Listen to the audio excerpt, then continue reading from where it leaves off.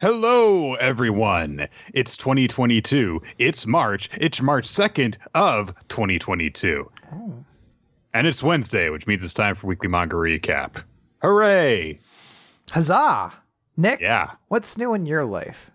In my life, Okay, I don't care anymore. Nick, I want to tell you what's new in my life. Quaxley is new in my life.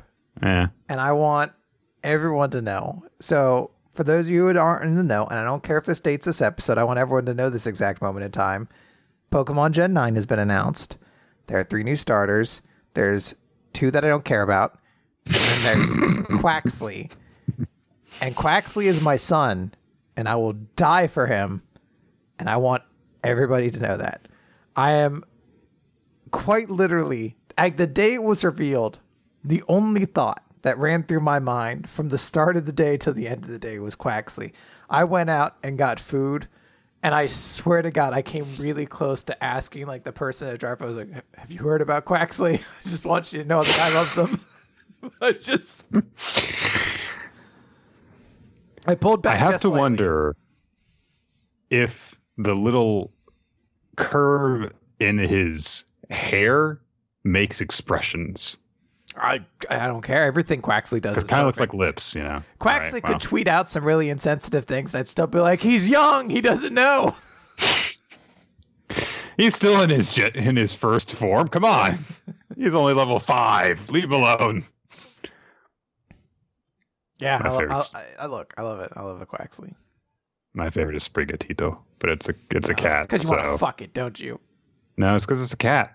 I mean, I love cats, but I mean, there's like 100 cat Pokemon. Litten was my favorite of the That's of because that one it became generation. a wrestler. I didn't know that when I decided it was my favorite. I was like, Fire Cat, yes. Rowlet is the objective best starter of Gen 7 anyway. I mean, I haven't played any of the games since Gen 5 anyway, so I don't care. All right, fine. It's like I just point away. But I'm like, I need like you- the way that one looks. I need to stress. I need you, Nick, to know that I love Quaxley. Like I need to know that you've digested that piece of information and you're gonna I follow you on Twitter. I know you like Quaxley. You don't follow my other account where I posted even more That's true. Quaxley stuff. No, that's true. It was nonstop Quaxley all day. Yeah, All right, Nick, let's talk about a bad manga. so we've had some good manga to talk about lately. This is not one of them. This is Landlock by Odahara Ai. It is a series about a bunch of convicts who are in a world where the death penalty has recently been extended in Japan so that it applies to minors, which is a little crazy, and it only gets weirder from there. And so they get Con Aired, basically. They're being there are a bunch of death row inmates that are being transported via plane. But suddenly the plane crashes and they're stranded in an Arctic wasteland, which it also turns out is on an island because it's landlocked, which is not the definition of landlocked, but that's okay. It's the least of this manga's problems. So they are stranded in this Arctic wasteland, which also is a jungle wasteland and a beach wasteland. But, you know, there's a bunch of Mario zones like on this one island. But anyway, Really, just they two? have to survive. There's just 2. It's just a tropical island that also has a giant cold mountain on it. Well, at one point it was probably going to be 5, but it ends very suddenly. So I don't know if it was canceled or if it was just paced poorly, but whatever. So Ryo, framed for a crime that he did not commit, which was murdering his whole family. And honestly, you never get a whole lot of details in it because pacing issues. But he's trying to survive, and there are other death row inmates that we meet that are all complicated people who have murdered people, but they're complicated. And they're trying to get off the island / just survive. Mm-hmm.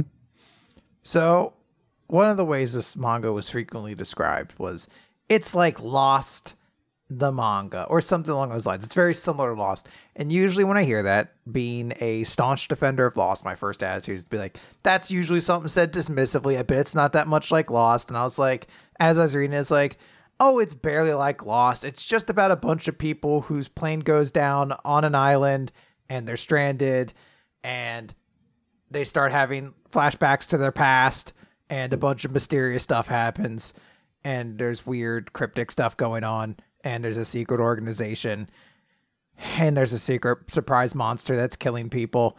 And it's a gigantic plot point that they find a gun relatively early on into the adventure. I have to say, when that happens, they make a really big deal out of it. And I was not buying it, but I do have to admit the premise definitely has a lot that resembles Lost. The major dividing factor, though, is Lost is kind of defined by having an astonishingly enjoyable cast of like ensemble characters. This series has none. There is not a single character who you're like, you're interesting. Every single person just sucks. There is one character that I'm not even going to say like good things about them, but I remember being interested in seeing where they might go, which was the Poisoner kid.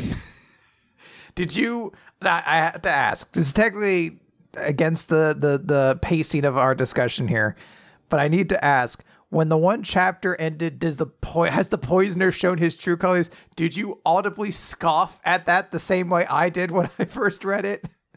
No, because I was like, "Oh, thank God, something will happen now." Well, and then nothing did. I was like, "Shown his true colors? He's been nothing but an asshole." And what do you mean? Okay. I have to stress, this manga is. Okay, so this is a web-released manga that was like under the Shonen Jump Plus imprint. It's one of those web manga that has a vertical format, so you can just kind of keep scrolling down instead of having to like have divided up by pages. Which for most of it doesn't really do a lot to really play around with that. There's a bit when it's leading up to the climax, I would say that it does it a little bit, but it's just like a guy is going downstairs, so you follow him going downstairs very briefly, and that's as interesting as it ever gets, really. It is also in full color. We should state that as well. It is in full color. The art's okay, but it's not even. So I'm going to say this. The writing's just not good. No. And I don't mean that in the sense that, there's some questionable story choices or whatever, which, I mean, there are, but it's just a matter of there are so many different cases where I'll watch a scene unfold and be like, well, why did that happen? It doesn't make sense in the context that you've presented it to me. And it doesn't evoke the emotion that it's supposed to be evoking. And so there's some ideas here and there that might be interesting, but it really feels like the series needed like a different editor or something, a script supervisor, because I can't see how some things flow into each other. One of the characters in the series is a guard who survives the crash. She's the only guard that survives the crash and then the prisoners killing all the other guards. And she and Rio, who is the initially only decent human being among the surviving inmates, they meet up early on. And because she is like critically wounded and he looks after her, they end up being partnered through the rest of the adventure. So she is, of course, distrustful of him at first because he is convicted of having murdered his entire family. He is a murderer in her eyes. Why should she trust him? But because she is deathly ill for a little bit and he looks after her, it's like, okay, well, this guy had no reason to not kill me if he was going to kill me. So I might as well trust him. That's the general idea that you're supposed to be given. She explains this to him when she announces, okay, I'll go along with you, thusly. Mm-hmm. Once when I was a guard in a prison, there was this girl, and this female prisoner was locked up, and I would see her playing around every day, and she was always very nice and playful and friendly seeming. But then there was some sort of a panic that was going on in her cell. So I had opened the door, and she immediately lunged at me and tried to attack me. And she was screaming, "I've waited so long for this moment." You can't trust murderers, because murderers never change. Anyway, you had an opportunity to kill me, but you didn't, so I'll trust you. Excuse me? What? A does not follow B, does not follow C in that sequence. She says something that seems to indicate that her next line is going to be, "So I still don't trust you. You better watch yourself, because if you even so much as hint, then I'm going to kill you." It's like, no, she's saying she trusts him. Yeah, so there is sort of an ethos to this series, which eventually enters into the larger question of what is this island and everything like that. And basically the question being discussed is, can criminals reform, the truly abhorrent ones? And this series goes off on a start of like a very grand thing of like, what if we made minors susceptible to the death penalty? And then doesn't really challenge any part of that as it goes along. It also has a lead character who is innocent, and he doesn't have to change. I need to stress something. I'll get into this probably more, but like the mysteries of this series are like ankle deep. There is not actually a lot of like meat to any of the questions posed on the island, and the biggest one to me was that our lead character's family, except for his sister, were all mysteriously killed, and his fingerprints and evidence and everything like that were found at the scene, and he was arrested there, and he has no idea what happens, and he's placed on this plane with everybody else. So the entire time, any kind of moderately savvy reader would be like, all right, I have reason to suspect that Rio might actually have been behind his family's murder. Like, that's like the only interesting way you can go with it, honestly. And the island has this thing where it's like, oh, people can see clones of themselves who are evil that like try to attack them, and it's like almost a manifestation of guilt, and you're like, okay, this is definitely leading up to the idea that Rio, whether he realizes it or not, is in some way responsible for his family's death. He runs into somebody with a dissociative personality disorder, kind of playing into the idea that maybe there are ways for you to be a criminal and not realize, or things along those nature. They start going down that road, and then they abruptly don't. Rio was innocent. He did not kill his family. Whoever killed his family, we don't know. It's not irrelevant. Someone killed his family, and he just got thrown into all this. So the main character, the crux of this story, has no involvement whatsoever of the main ethos, which is, can criminals reform? Which is hilarious to me, because like the big twist of this series, spoilers, is that like some kind of big sort of almost Elon Musk level technological mogul is supposedly behind this process and knows everything, has access to everything. But somehow Rio got included in this when he's not the criminal, which really goes against like the AI's, or well, spoiler also as well, it turns out it's an AI. The AI's ability to actually have masterminded all this, to be like, no, you fucked up and sent the wrong person. They even specifically say that in the story. They theorize that Rio is a glitch in the system of sorts. So it makes no sense why he's there then. It doesn't have any sort of payoff, because then the question is like, all right, well, I guess, do the other people who actually are criminals, can they change? But there's this fucking spanner in the works of the main character who does everything does not have to be challenged on anything. He was a good guy to begin with, and he's a good guy all the way through. Congratulations, I guess. We get this whole thing about, can characters change who they are? And so, yeah, Rio doesn't have to change, basically. He just has to, I guess, work outside his comfort zone and just use all the survival skills that his grandfather imparted on him, which is not the same as changing. That's just, rising to the occasion. Right. So the only criminal who remotely... There's two criminals that you could argue change. Mm-hmm. One is like the younger brother of this gang lord. Well, not actual literal younger brother, but they don't actually clarify that until they don't address very that late. until very far into it. And he decides to basically become his own person and take ownership of stuff. And it's like, okay, fine. There's another character that Ryo runs into early on who's basically just a coward and decides to do the brave thing, and it's not very heavily emphasized at all. And the one character who is given a really big focus on can they change as a person is the guard, Mitsui. And her change sucks. Like, yeah, oh dude, her backstory fucking blows. Like, when you're first introduced to this woman, it's explained like, okay, she was part of like this, group of guards that were chosen to be executioners for, death row inmates. Like, they have this whole thing set up so it's like, okay, everyone pushes a button and only one of the buttons will cause the inmate to be hanged. And she's like, yeah, I don't care. Let me push all those fucking buttons. All of them. I want them to die. The reason being that her younger sister was murdered in her home. My God, a cold-hearted murder. So she's like, all these people who have killed people, they all deserve to die. It's for justice. I've got to kill them all.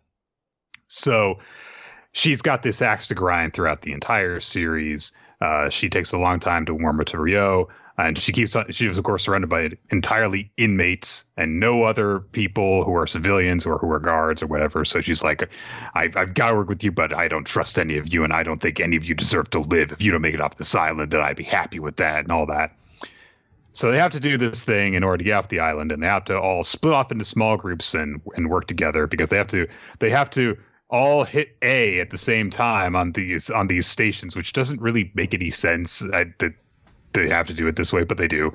So she goes up.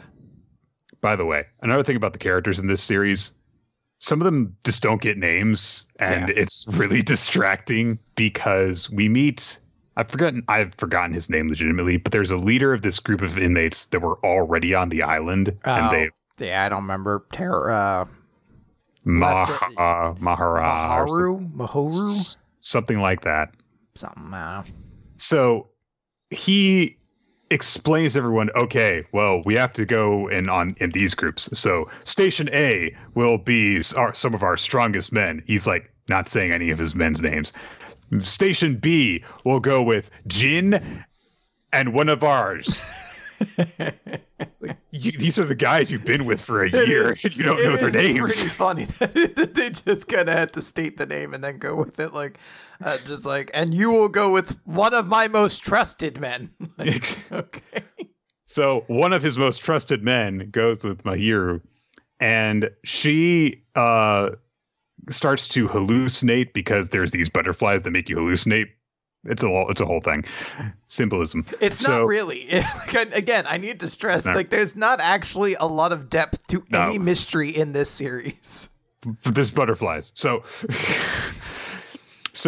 she remembers, like, oh man, now I remember, when that asshole murdered my sister, and all of you deserve to die. And she starts like attacking this guy, and she's gonna kill him. And she's like, my little sister who was confined to a wheelchair was murdered by that psycho. And he's like, wait a minute. You're the older sister from that girl in wheelchair murder case from a few years ago. I forgot about this. This is mind-boggling. So she's like, yes, she was confined to a wheelchair and that monster killed her for no reason. It's like, well, as it turns out, I was cellmates with that man while she's attacking him. And he said that he didn't really kill her, and that in fact he was there when she had an accident and was dying, and she had this ring, this necklace that was from your mother, and the mother was a gift. And her last words were, don't focus on the fact that I've died tragically. Don't have your entire life be tied down by my death. Live your own life and be happy. And it's just, and she's like, oh, what have I been doing my life? It's like, thank God this specific dude was here. By the way, not a moment controlled by the overseeing AI that wants to see what people's happen. Just pure fucking dumb luck that she brought up enough pertinent details that this guy's like, wait a minute, this is starting to click together. And I definitely remember everything my one cellmate told me in prison about this stupid locket and the dying words of a girl he didn't kill. Which like, I need to stress. So, like, the writing in this series is not particularly good, but like how few details there are in everything is so infuriating. So it should be kind of an important question. How was the sister killed? Because there's no details. And it's just like, what did happen? Did the like whoever killed her? Because you don't find out who killed her. It's not an important enough detail. Did the person come in and like just bonk her on the head and she fell down and then she's like, oh, I'm gonna die? Because you're like, I don't know. Did she get stabbed? Did she get choked? Like, how was she saying all these last words if she's found later? And this guy, the criminal or the ex-criminal who found her, didn't see anyone else. What happened to actually like? What was the motivation behind this murder? Like, there's no details to anything. It's just this very paper thin story. And it's just used to be like, now you know, now you shouldn't judge a book by its cover. By the way, that dude's dead. So, I guess it didn't really Wrapped matter. up in Lobo. Yeah. There we go. Like, I want to stress this, like all of the mysteries in this series have nothing interesting to them. Like, there's a monster on the island. It's killing and eating people. What is it? And the answer's like, oh, it was this thing we were experimenting on to harvest organs from, and it escaped. And you could just shoot it to kill it. It's not actually that scary. You just shoot it once with a gun and it dies. You're like, oh, okay. Like, oh, what about these mysteries? These hallucinations people are seeing that are manifesting their guilt as like demonic versions of themselves that immediately go and try to kill you. Like, oh, it's just a butterfly that has like hallucinogenic spores in its wings. If it flies by, it does that. Like, oh, well, what about this island? Like, oh, it's just an experiment. Like, oh, there's nothing interesting actually about this island. Like, no, it's just a place. Like, it's also it's not frustrating so much it is like, oh, good, another disappointment. Because so about halfway through the series, Rio and Mahiru and Masaki, I think is her name. This is the girl who has the dissociative identity disorder, and her alternate personality is a killer. So here's what I thought might potentially happen with her. What if the entire time that it looks like she's her good personality? No, it's just, she was just pretending, They set that up. They set that up specifically that the evil personality knows how to pretend to be the good one. But we are given a look inside her head where she's struggling with her evil personality for parts of the series. And so then what happens is, because they come across this other group of convicts, and Rio like earns their leader's trust by, using his survival skills to help these guys, cure malaria. And so then they're like, okay, well, but our leader was attacked by your old gang, and they knew about the gun that he had. They knew he kept it in his pocket. So who betrayed us? Who betrayed us? Is it the goody two-shoes protagonist? Is it the woman who is all about justice and would never willingly work with criminals? Or is it the girl, one of whose personalities is a psychopathic killer who wants to murder us all? Who could it be that has betrayed us? It was her alternate personality. It's just so I want to stress that her character is one of the more like infuriating parts of this story, because she is initially set up as sort of this very vulnerable character. She's the only female prisoner on this convoy. It's kind of like alluded to at the start that she will basically be used for sexual needs should the moment come to it. Like, she is a very terrifying place. She really she's like forced into that gang because it's that or freeze to death out in the cold. She's in an awful place. And eventually she works with the main character and kind of expresses this thing of like I'm kind of like you. I don't know what happened. I believe I'm innocent in all of this. And then it's like, she has this evil personality. We don't, you're going to start to question it. What's going on? What's not? We get to know her more than we know about half of the cast, because it's just like, she's a character who it seems like Ryu really does want to protect. He wants to save this good side of her because he believes there's good. And then the series definitely ended way too soon for any kind of closure to her, because she just goes evil and gets killed by an avalanche. There's no like satisfying conclusion. It's like the other bad guy gets like a final heroic sacrifice of like, no, big brother or little brother, I don't want you to die, so I'm gonna go. She's just like fucking like, oof, just taken off by the avalanche, and that's the end. No one's like, oh shit, I feel kind of bad. The monster Yeti thing is what kills her. So they have this. You see her get dragged off by the avalanche, though. I feel. Oh yeah, because she's definitely dead because her neck gets slashed. But so all of the villains, all the potential antagonists, all show up at once. So there's the most evil prisoner who has the gun, and he is now working with her. And then the Yeti shows up while they're having a confrontation with the good guys. The Yeti kills her. No one ever talks about her ever again. Yeah. She is not mentioned once. The gunshots from when they shoot the Yeti thing cause an avalanche. The criminal guy has a heroic sacrifice and gets dragged off. And this happens in the span of like one chapter. Yeah. All of this. And it's just done. All the obstacles gone. Let's go and start the radio station. Oh, we started at the station to signal for help, but then an alert went off saying illegal activity was happening. What kind of security measures are going to come after us? There's no security measures. Oh, but the AI that is constructing all of this has men who are going to come here and kill us all in order to cover up this operation. Look, the men who are coming on us towards the island all have guns. What are they going to do? Oh, they're the Filipino military. They're here to help us. That's the one part you're just like, because it's like, it's a cliffhanger at the end of a chapter. You're wrapping this up. It's like either like the penultimate or very close to it. Like this is kind of like the big moment to like, if our ship gets there first, they're gonna kill everybody basically. So they're like, oh God, those people have guns. And then it removes all tension by showing us everyone has made it back home safely. Yep.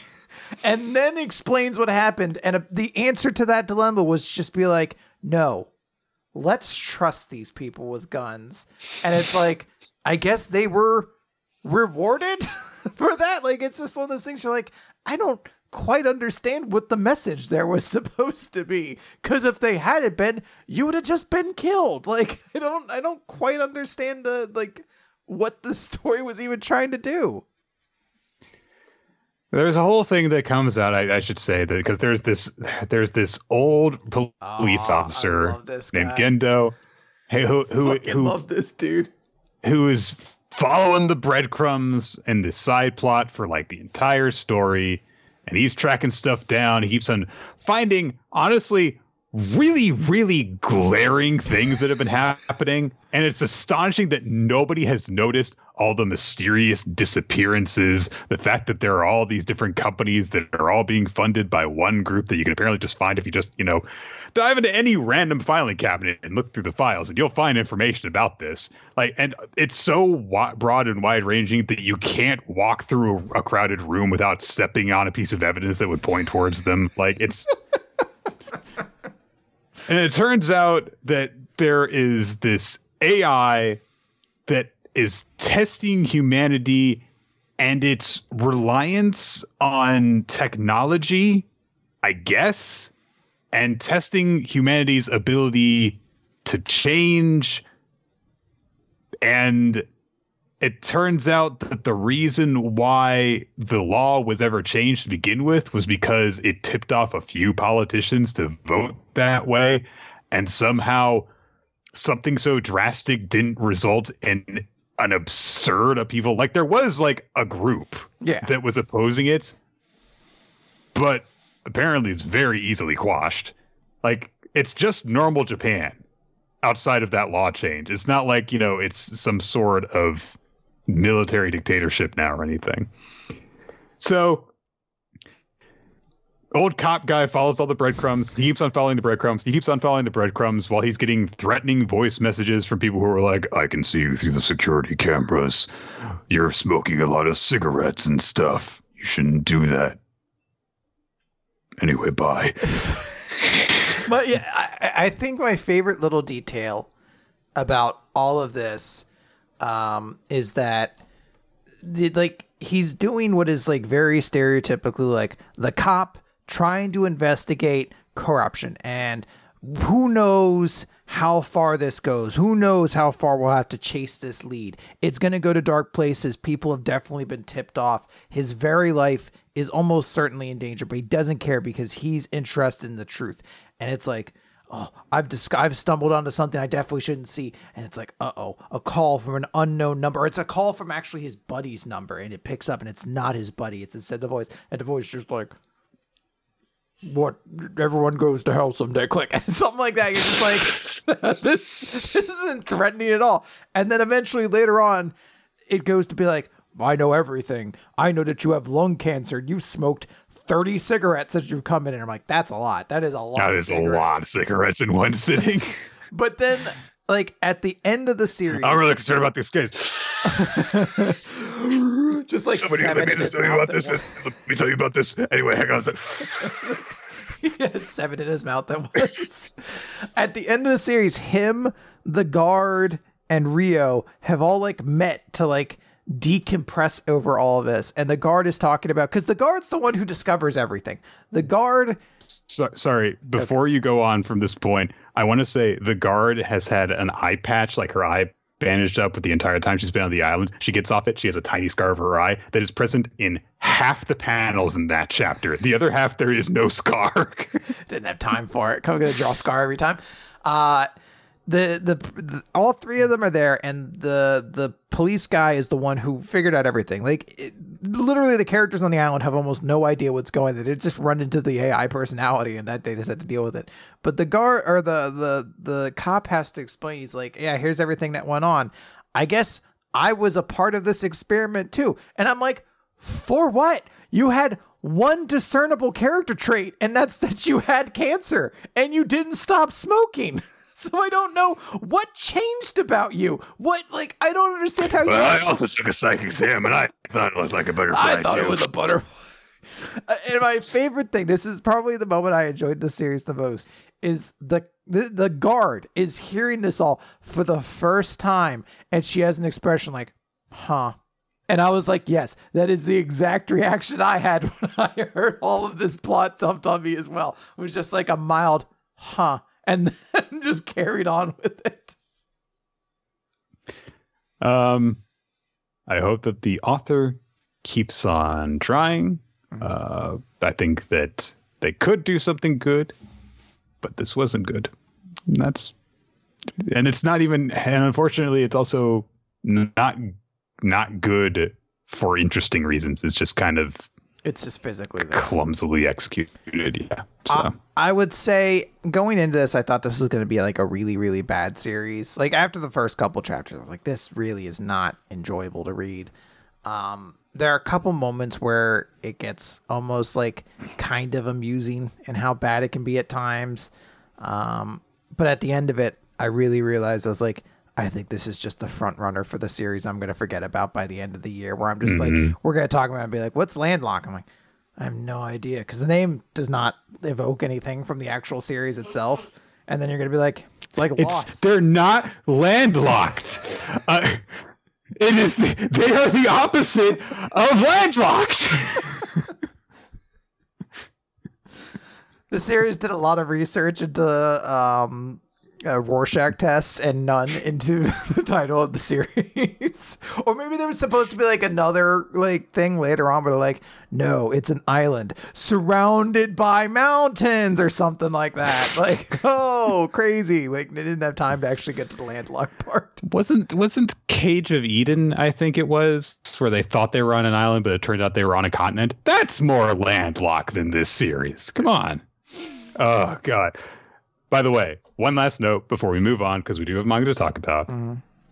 If you were interested in that Poisoner guy and wondered why we stopped talking about him, it's because he stopped being relevant immediately after that. He's just kind of there the entire rest of the time. And then, mysteriously, in the last chapter or two, he's just not there. Yeah. He doesn't die. They just not there. Don't mention him. Like, it is, they do an epilogue, essentially, to explain, because only a couple characters actually got to leave the island, and everyone else chose to stay kind of their own volition. They're only like, hey, only 3 people are going to get to leave this island or whatever. And it's the one brother Rio and the guard. And like everyone else gives like a reason for why they're going to stay on the island. The poisoner person, like I could assume why he stayed on the island, but they don't actually show him doing it. He just never gets brought up again. Yeah. It would have been perfectly in character because he was like, this place is cool. And that is all you would have to show him doing. And I'm going to be killed if I go back over to Japan or spend the rest of my life in prison. So yes, I will hang out here. Yeah. Which feels like a big loophole in the justice system to be like, well, they're on that island. You can't get them there. All right. Yeah. Let's move on. Yeah. Let's do it. We're going to start the recap portion, weekly manga recap, with My Hero Academia, chapter number 345, Division. So, last time, they put all the villains in big old cages, and they're going to shove them into portals. And Toga, being a general, says, break it open. It's good thinking. Good thinking. Mm-hmm. But she does seem to realize, like, okay, we got to do this really, really quickly. And the cages do start breaking, of course, because a lot of supervillains are held inside each of them. And Toya starts leading some villains out of his, and he says, your pathetic cages didn't even last 3 whole seconds. But Todoroki is in his face, and he says 3 seconds is all we needed. And all the heroes are bum rushing all the villains, and everyone gets shoved into portals. While Monoma, who is controlling all of them, looks on, and he is having the time of his life. So, good for him. Not Crust, but he could be Crust.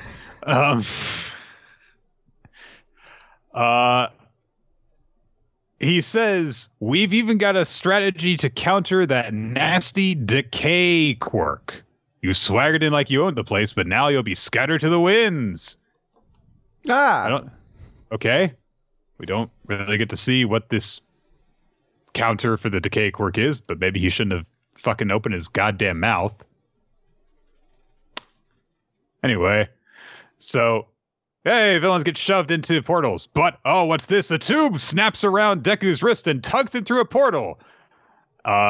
And we get to see Bakugo being surprised by this, because, like, huh? Looks over his shoulder as Deku gets yoinked in.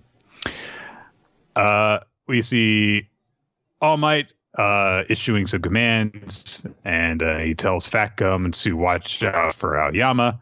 And then Monoma is ordered to go back, and he very, very teenagerly says, the mastermind retreats, as he portals himself away, because he is a big dork. He's the star, Nick.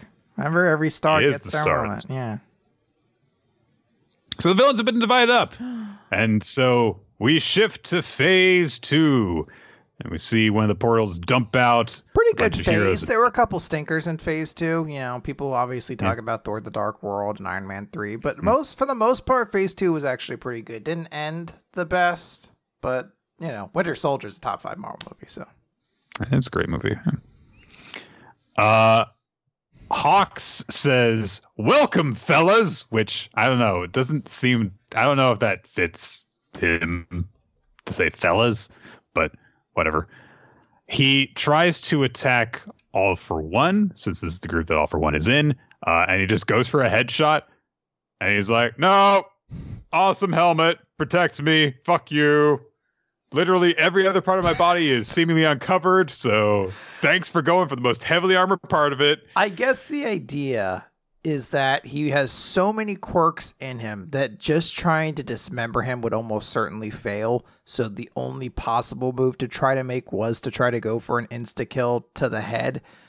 But I am surprised you wouldn't try to go for the heart or something like that. Like, right. He's destroy the core. He literally does have nothing but one giant crazy looking helmet. Hit me here. Yeah. So Endeavor does actually address something that I was wondering about, which was like, well, if they're going to portal them away, why wouldn't he just use the ooze teleportation quirk to bring everyone back? And Endeavor says, we learned in Kamino that your ooze warp is an inferior version of what Kurogiri can do. It has a much shorter range and you can't warp yourself. All right, fair enough. So yeah, they've got the trump card in this situation. So All For One is like, well, I'm still in control because I've accounted for everything and all this, and I am so smart, and you can't beat me. And then he says that pitting One for All against Tamura is a deadly knife's edge to dance upon. But the most brutal part of this little scheme has to be you forcing your youngest to clean up your own mess. And we cut over to the statue of All Might, where someone has put up a sign defacing it that just say, "Hero must die," which sounds about right. Okay. And Hero must die. I feel like that's a Bleach chapter title, or if not, it's going to be one at some point. Must die.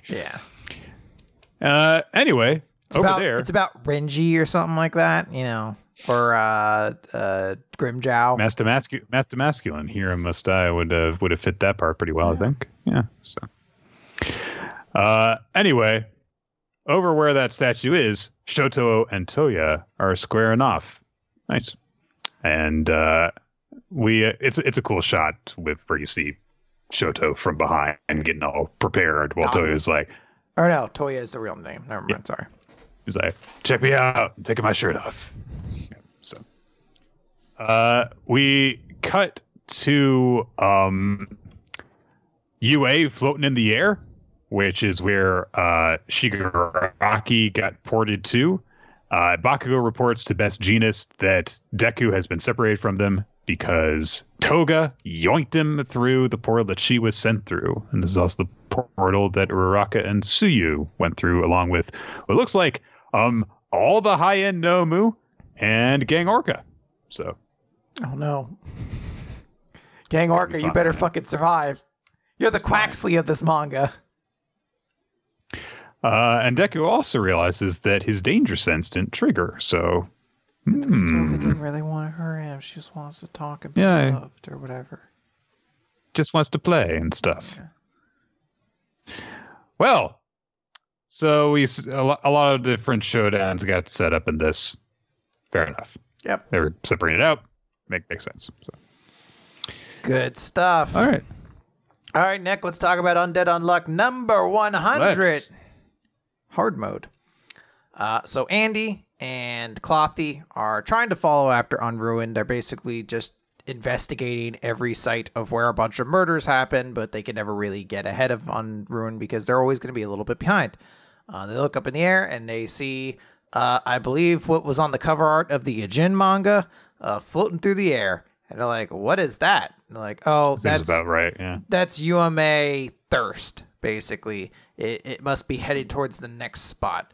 So Andy's like, all right, well, I guess I'll get going. But the little girl is just like, wait, like, what's going on? Like, is my town not the only place where bad things are happening? What's going on? And he's just like, yeah, everything's fucked. Like, the planet's going into the sun. Like, it's bad stuff. So, sorry about it. Another monster. She also appears to call him, like, Jisan or something like that. But it's translated to Mr. Old Guy, which is a great fucking thing to call someone. Another thing comes into attack. Andy's like, oh, I'll block you, or, like grabs her so she doesn't get hit. And he's like, what the hell was that? And she's like, wait, is that not what it's like on the outside? And she's like, your body suddenly gets all heavy and everything like that. And then Andy's world goes into like a black and white distortion. And he's like, what? When did all this start? And she's like, ever since my mom went to the castle, everyone's like gone out of their minds. And on that day, I told my mom, and we get into a flashback of her mom basically being like, hey, you got an invitation to the castle? That's cool. You should go. And I was like, yeah, I would. But, it's been too strange outside. I don't want to leave you behind or anything like that. And the little girl's like, nah, you should go. You'll have fun. Do it for me. Tell me you're at the castle later. And we find out the little girl's name is Lucy. The mom's like, would that make you happy? And Lucy's like, sure would. So the mom's like, I'll be back soon. Whenever someone returned from the castle, they would look at the sun and smile. They all grew fangs too. And anyone who got bit by them winds up going after their mom. So my mom managed to save me, but she got bit and everyone went back to the castle. And Andy's just like, good work. You just gave me a lead about all this. I think I found the source of these smiling corpses, and a whole bunch of the juniors come at Andy, And he's just like, all right, come with me. Grabs the little girl, hops on his bike, just starts driving out of there. And he's like, hey, the world's changing and there is no way to go back. Anything could happen at this point. You either agree to these rules and die, or you can fight against them, negate them, and live. Choose. Direct me to the castle, and I promise to protect you. So Lucy cries out, thinking back to her mom saying that when you get better, you're going to visit so many places. Says, I'm going to get better, and I'm going to repay mom for her kindness. They zoom off into this forest, and he's like, why are all the trees all noodly? Like, what's going on with that? I think that's actually the little girl saying it. And Clothy comes up and is just like, we can't go inside of there. We're really going to die if that happens. And he's like, why are you so freaked out? And Andy's starting to realize, like, yeah, that castle definitely has some. So he just cuts off his head and shoots it up into the sky so he can see from above. Yeah. And he gets up, and there's basically a 2-page spread where he's like, oh, I see what's going on. There's a shit ton of UMAs here. And we see in the forest, like, 5 or 6 UMAs just visible with all these crazy, like, I don't know. One of them looks like, I guess, timed bombs. There's a couple dragons. There's like a beetle monster. There's a whole bunch of crazy stuffs going on. There's just a gun floating through space. Like, that'd be pretty dope. Torko can't be the only one. And Andy's just like, or the little girl's like, what's a UMA? And Andy's like, they're beings that bring rules into the world. You kill them and the world gets rewritten. So if I kill this UMA, then Thirst will go away, the one we saw earlier. And she's like, well, wait, maybe you shouldn't just go up and kill it. And he's like, fuck it. If the world's going to end, losing 1 or 2 rules ain't that big of a deal. And Andy just murders Thirst. So no longer will people need to drink or anything like that. Thirst has been eliminated from the world. And I guess it depends on how far thirst goes. Is it just the need to drink water entirely, or is it the sensation that lets you know you need to drink water? Who knows? That's a problem for tomorrow, Andy. Yeah, this is the 100th chapter of Undead Unluck. I should point out, and it is a very Undead Unluck chapter of Undead Unluck. Just a bunch of stuff happens, and you just gotta keep on going. So it's pretty crazy. It's crazy stuff happens. Yeah, it's nice that Andy's got another, just straight up like sidekick kind of character, considering that, he and his previous one are very, very mushy bonded by souls and stuff. And it's like, yeah, it's nice to have someone who's just like kind of freaked out by everything again, honestly. So, yeah. And all right, let's move on real quick to Eden Zero, chapter 181, Prelude to the Cade War. There's not a female on the cover this week, so it's barely fan servicey. Just a normal ass cover. It's weird to see it. We opened with Zhao Mei, as we often have to do in any situation in this series. Her eyes look weird in this bit. Yeah, Hira's not a particularly great artist. Not a lot actually happens in her explanation. She kind of just relays what we know from last chapter about how the Eden Zero has a plan, and they're going to try to do the Operation Planet Eater. I'm honestly not even 100% certain why she was here at the start of this chapter. It's not like a ton of details had to be added up. The Eden Zero is... we had to have 2 more pages in order to fill out the chapter. I understand. Because we do have to fill about 2 pages up now with every member of the crew getting a shot, as Captain Connor gives a speech about how he's like, I may have fled Leonard, but with this ship I can fight. And for the future, of course, because he's an old-timey pirate captain, he says all these like, mateys, for the future of both machines. We can't be doing that now. It takes a little bit away from it. But it's basically like, hey, I've chosen to fight. We're going to do this. I trust everybody here. We're going to, kill Ziggy, basically. We're going to take back the cosmos. The day may come when men come crashing down in the seas, I say, and wolves be coming up from the seas and be ending the times of men. Or however the hell this speech goes, aye. Booty. Poop deck. When the waves come crashing down and there's hope inside. We then cut over to Elsie's ship, the Skull Ferry, and we are introduced? ? We introduced? I don't remember if we've seen these characters before. I think we had to have seen 2 of them. We definitely have. But I don't remember them at all. Basically, Elsie's thirds in command or whatever, who they're just like, hey, wow, this is crazy. Pirates are going to save this cosmos. And one of them's like, should we just steal everything? Like, we are pirates. Why don't we just steal it while we're saving it? And the one person's like, oh, but there's nothing on the planet but androids. And that's the end of that conversation. I'm like, so there's nothing valuable, no valuable metal. There's no, I guess the idea. Machinery is not valuable. Yeah, very odd thing. She just says, I'm going to disembark on Leonard and join up with the Eden Zero crew. I know their plan, but I intend to destroy Ziggy first. A wrinkle in the plan. Cut over to Holy Ship. We're introduced to Shiro and Ibuki, who are Holy's second in commands. And they're basically like, we're not super comfortable with you being over there, but we all know that it's part of the plan. Because Holy even alludes, like, and when the time comes, and they're like, we know, the immaculate military operation, yes? So, once again, continuing that there is trouble in the mists, a plan about to happen. Rebecca gets on a fighter, and she continues her conflict from last week, where she's like, I'm kind of still not super comfortable knowing Norma was attacked because I was there.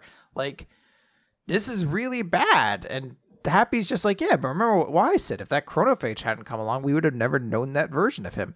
But Rebecca brings up the, obvious counter of, there were a lot more people on Norma than Weiss, and I erased 50 of their years. Now, granted, we do also, the only 2 details we know of that were Weiss, which, out of narrative sucks, but in narrative, I guess, is supposed to be a good thing.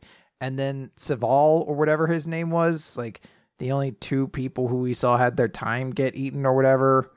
Actually, no, the one in that version was an asshole. It was the one outside of it who was bad. Yeah, really bad thing all around. Rebecca Happy's just like, look, no, you didn't. You didn't erase their lives. They just started new 50 years like Weiss did. And what about the people who are less than 50 years old, Happy?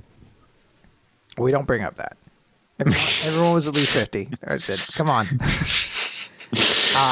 And Rebecca just kind of was like, all right, yeah, won't do any good to be angsty, and so we're not going to do it. And she's like, I'm just going to go and summon that chronophage. And Shiki pops in on the communicators like, if anyone can do it, we can. I'm going to be with you the whole time. I promise to keep you safe, Rebecca, no matter what. Aw. They go off. Shiki, before he flies off, tapes a picture of Witch and Valkyrie to his screen to be like, give me strength, ladies. I don't know how I feel about that scene. It is a little bit weird that it's Witch and Valkyrie, because I know that he was like a baby around them, but he has no memory of Valkyrie, so it is a little bit odd. I guess I'm just mostly just like, where do you get pictures? Why wouldn't, this is the future, right? Why do the pictures look like they're made of I don't know. It feels like it should be a sweet scene. Look at this photograph. Every time I see it, I get cut in half. So so Shiki's like, all right, give me strength. And then they do everyone's favorite thing in Eden Zero. They have a space battle. Super comprehensive. Oh, wow. I can tell everything that's happening. Boom, boom, boom, boom, boom. And then Shiki activates his Ether Gear Magitech combination to do a gravity cannon. And Weiss says, Shiki, tone it down. And I'm like, why? You're not... Shiki, stop helping us win the battle. Then they continue, but it's like, oh no, there's a bunch of rumbling. They're like, oh my God, what is that? What are those doing there? Dragons! Rah! And not just a couple, a whole bunch of them. We get a 2-page spread with a bunch of dragons who are all robotic, and this is not brought up in the narrative at all. So I'm just under the assumption that dragons are all robots in this universe, I guess. And then they're like, wait a minute. Are you saying Crow isn't the only Galactica to join Ziggy, whatever his name is? And we get a reintroduction to God Acnoelia, who's definitely not Acnologia, the mother of dragons. She's with Ziggy too. Bum, bum, bum, bum, bum. Dramatic reverb. Okay. Yeah. Like, oh no, this character I never met before is also here. Yeah. It also does, I feel like, take a little bit away from Crow's inclusion in the story to be like, and also another one is here. So part of me wonders if Eden Zero is trying to wrap itself up a little quicker. Like, I don't think this. I don't want to say, like, I don't want to imply, oh, the series is getting canceled or that it's going to wrap up this year or anything like that. But there was kind of like an initial setup right before the time skip when they kind of teased all of the members of the Erasion 6. And it's like, I feel like we're just going to kind of start trying to knock those out one after the other. Maybe there's one giant arc after this, and then we're definitely kind of wrap things up. So it's like, all right, let's get her in here too. I don't know. I mean, there's definitely a number of series that are kind of ending more suddenly than I thought that they might of late. So, all right, let's talk about our newer stuff, beginning with Akane Banashi, Story 3, First Performance. There's kind of a cute little detail here where we actually just get a one-page thing of Akane and Arakawa. Not Arakawa. Arakawa is the name of the school. And Arakawa is the name that I guess all of them have. Oh, okay. I thought Arakawa was the one dude. Yeah, thanks, Chris. Well, I thought Arakawa was the master or whatever. He is, but okay. I think that it's the name of the school, and like all of the performers under that school all have that as part of their title. Okay. Gotcha. Guriko is the guy's name. So, but we just see a shot of like the two of them getting on his motorcycle in order to get there. It's like, oh, okay, yeah, that's how they're getting to the performance. Fair enough. We see them arriving, and the woman who has the Rakugo Cafe, Ms. Yoshino, thinks that Guriko is going to be the one performing. She's like, "Oh yeah, that'll be fine. He's good. This will be great."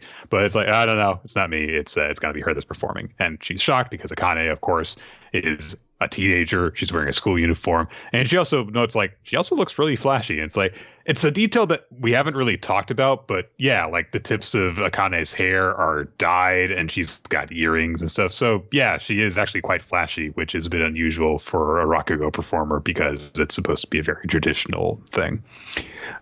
So there's like, oh, this is really weird, but Akane is very proper with Ms. Yoshino. She gets this very, very formal introduction, bows deeply, and so her concerns are assuaged briefly, and Guriko's like, "You weren't acting like that before. What the fuck's with this? What are you talking about, sir? I am always behaving very proper. I am being very normal." And at first it seems like she might just be kind of like taking the shit out of Guriko, but as it turns out, she's very nervous because it's her first performance, so she's being a bit stiffer from normal. And she's like trying to tell herself like, "I'm fine. I just got, I'm just, really excited. I'm not nervous. My body's shivering because of anticipation, not nerves." So she walks off stiffly. Guriko realizes, okay, she's really nervous. We get a brief shot of everyone kind of looking around like, oh, who's this Akane person that's going to be performing? Guri checks in on Akane before she's about to go on, and she's very distracted and stuff. And so he's like, "Hey, I get you're nervous, so do the thing where, you write the kanji for person on your dominant hand and swallow it. It works like a charm." And she's like, "I know to do that. Like, what? Come on. I know what it means. It means like you're devouring the audience before they devour you." And Guriko says like, "Actually, that's wrong. You're not devouring the audience. Rakugoka use their dominant hand to signify dominating the audience. Even Master does this time to time before really big shows." And immediately Akane starts doing it, and she's like, "Ah." So to elaborate on that, I need to figure out the exact, or I don't remember it exactly, but that was basically their way of translating. There's like a pun in like the kanji and the way hand and like audience is. That's why it's like swallowing. Your hand is supposed to be like swallowing the audience. So actually it was a pretty good way to try to translate that and get the point across. Yeah, I thought it worked quite well, and I didn't even think it was a very awkward turn of phrase in the moment. So, and he says some typical things to try and reassure her, and Akane says, "Okay, thanks. I do feel a bit better now." And she ties her hair back in a ponytail, and she goes out on stage. She bows before everyone. She is once again nervous because she realizes, like, oh man, being out on stage is really different. And also, even though there's all these people here, I actually feel really alone. And anything that I experience up here, success, failure, it's all coming down to me. No one's going to come and help me. And it's kind of terrifying. But I came here of my own free will. So I'm not going to chicken out. Just execute. Take everything I've built up, everything that exists inside of me, summon it right here and now. And when she's thinking about this, she thinks about her lessons with Shigema and also about watching her dad when she was a kid. And she puts it all out there. And she starts telling a story, and immediately we start kind of switching more into other characters, analyzing her, especially Guriko. And he thinks like, okay, she's got good projection from her voice. Her movements are sharp, but that's not all there is to this.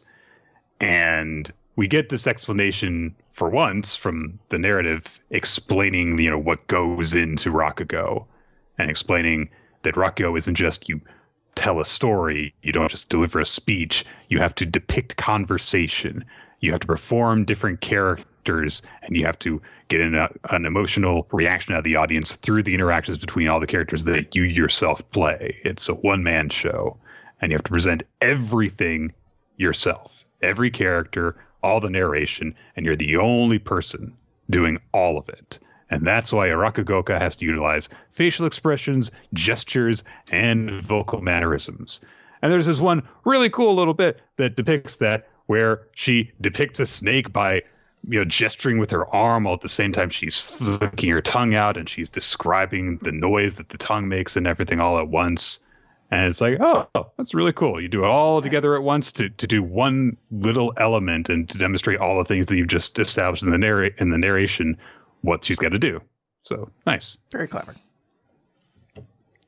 And she tells this story, which is, to make it very brief, is about a bunch of people explaining what they're all afraid of. And then one character claims that he is afraid of nothing except for manju. Little sweet manju buns. Oh, I'm terrified of them.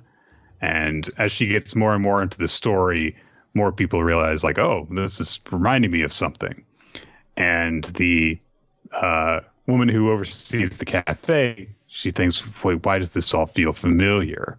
And she gets it together and realizes, wait a minute, she's acting just like Shin-chan, of course, Akane's dad. So, and as Akane gets more into the story, she delivers this pun, and the audience starts laughing, and Guriko is very impressed, and as she gets more into it, he thinks she's really bold on stage. You would never think she was actually doing this for the first time. Forget about being scared of manju. You're the most terrifying thing I've seen lately. And there's this very, very nice juxtaposition of that line with her, doing a comedic little pose for the story, because it's like she's stuffing her face with manju, and she delivers the punchline, which is like, oh no, I'm so scared of manju. Oh, I'm so good, so. And that's basically it. We just get one last little note, which is that Shigema had asked the woman in charge of the cafe to give him her thoughts on Akane's performance. And she's like, what kind of a fucking prank is this? What am I fucking supposed to say about this? I'm at a loss for words. She's incredible. That's all I can say. Yeah. I want to give a special attention to, I believe it was Oda in our Discord, OTA, who posted an image that made me laugh. It's the scene from One Piece where they're introduced to Kami the mermaid, and Zoro sees her and immediately thinks of the mermaid he met in Water 7, and he erases her from his memory to be like, oh, it's the first I ever seen it. It was that, but it was with me and Actage and this series where I was like, oh, this is the first time I've ever seen like an acting series like this. Really good. Got a good laugh out of me. That's a good way of putting it. Yeah, I'm really liking Akane Banashi so far. I thought this was a great chapter to demonstrate, what's cool about it, and to just get you into like, hey, Akane's cool. Look at how cool she is. Look at how cool her expressions are. So, yeah. Not now, Nick. We run into the big question. It's the first one of the year. It is. We could establish the tone of 2022 with this. We've read 3 chapters of it. Do we want to continue reading Akane Banashi on the podcast? I don't know. I think that we gotta potentially hold on to that slot for Earthchild. Well, it's you get good series. Is this series gonna stay good for? I mean, look, this is no ITLC. I could say that right now. It's no ITLC. For better and for worse. Yeah, just for worse. I feel like. I will say, because I feel like everybody's kind of in agreement, we enjoy this series. These 3 chapters have been very good. I would like to see, hopefully the series does more cool things. I will say this, we've seen a lot of series that we've liked end kind of early. Nine Balls Dragon Parade and whatever just got canceled relatively recently. I can't remember. mine's not all there anymore. I'm sure it was great. I think this one will really hurt if we lose it, but sometimes you want to feel that hurt, Yeah. Like I said last week, I'm going to take as much of the series as I can get, even if it is canceled early. So I would rather us start talking about this now and lose it in 3 months than us just stop talking about it here. And then it has any other fate. So, yeah, I'm definitely in favor, especially because, not to get too into it, but we're going to need to start adding a couple things into the recap. Well, we have a series still on the docket we need to add, so that'll be something we're going to have to discuss when we get a little bit further into this recap. We'll sort that out. So, but in the meantime, let's talk about the piece of crap we add to the recap. This was such a bad idea. The Dingleberry Weekly Manga Recap that we can't get rid of no matter how many times we wipe. So, last time in Doron Dororon, there was a council to decide what would be done in Kusanagi. They've decided not to execute him. It's chapter 12, Provisional Samurai. I wonder what happens in this chapter. The director of the council has a little conversation with Kusanagi, and they talk about various things, as it turns out. And then the guy comes outside, and he lets Dora go in, and Heisuke, it talks to him, and the director is like, yeah, we were talking about a bunch of stuff because I'd never gotten a chance to talk to him Mononoke before. Like, I got to ask him about his favorite celebrities, and he holds up an Idol magazine. Okay. And he says, I don't sense that Kusanagi is evil, so I would like to observe it in action. Of course, I don't intend to let it loose unmonitored. And he gestures with the Idol magazine at Heisuke and says, I want you to team up and keep them under control. And so he thinks about this, and he's like, I never intended for this when I stood up for them. What a pain. But how can I say that now? And he's like, what? I didn't intend for that when I stuck up for them. What a pain. Oops, I said it. Man, he's killing me. This character in particular feels like I'm just... I don't know how to describe it. I've said it several times already. I don't like, it's like the person who has read this who wrote this is an alien, and they've only heard about comedy a little bit. They don't understand it. They're just like, it would be funny if there was like an expectation and then we dashed it. But no one ever told them like, all right, well, like you gotta like let it lead in a little bit, like give a little bit of like a pay, like some time to like brew, and just like, no, immediately now. It feels like said alien writer would be way funnier if they stopped trying to make jokes, kind of thing. So the leader is like, well, you have to do this because only you can do it. And he's like, well, fine. But the minute it acts up, and he also says, if it acts up, eliminate immediately. I'll leave it to your discretion. Okay, fine. 1 week later, hey, Dora's fine. He's all recovered. Kusanagi is also fine. They're like, hey, thanks, Heisuke, for looking after us. Ginshio said you saved us and stood up for Kusanagi. You didn't need her to tell you that. You were... Never mind.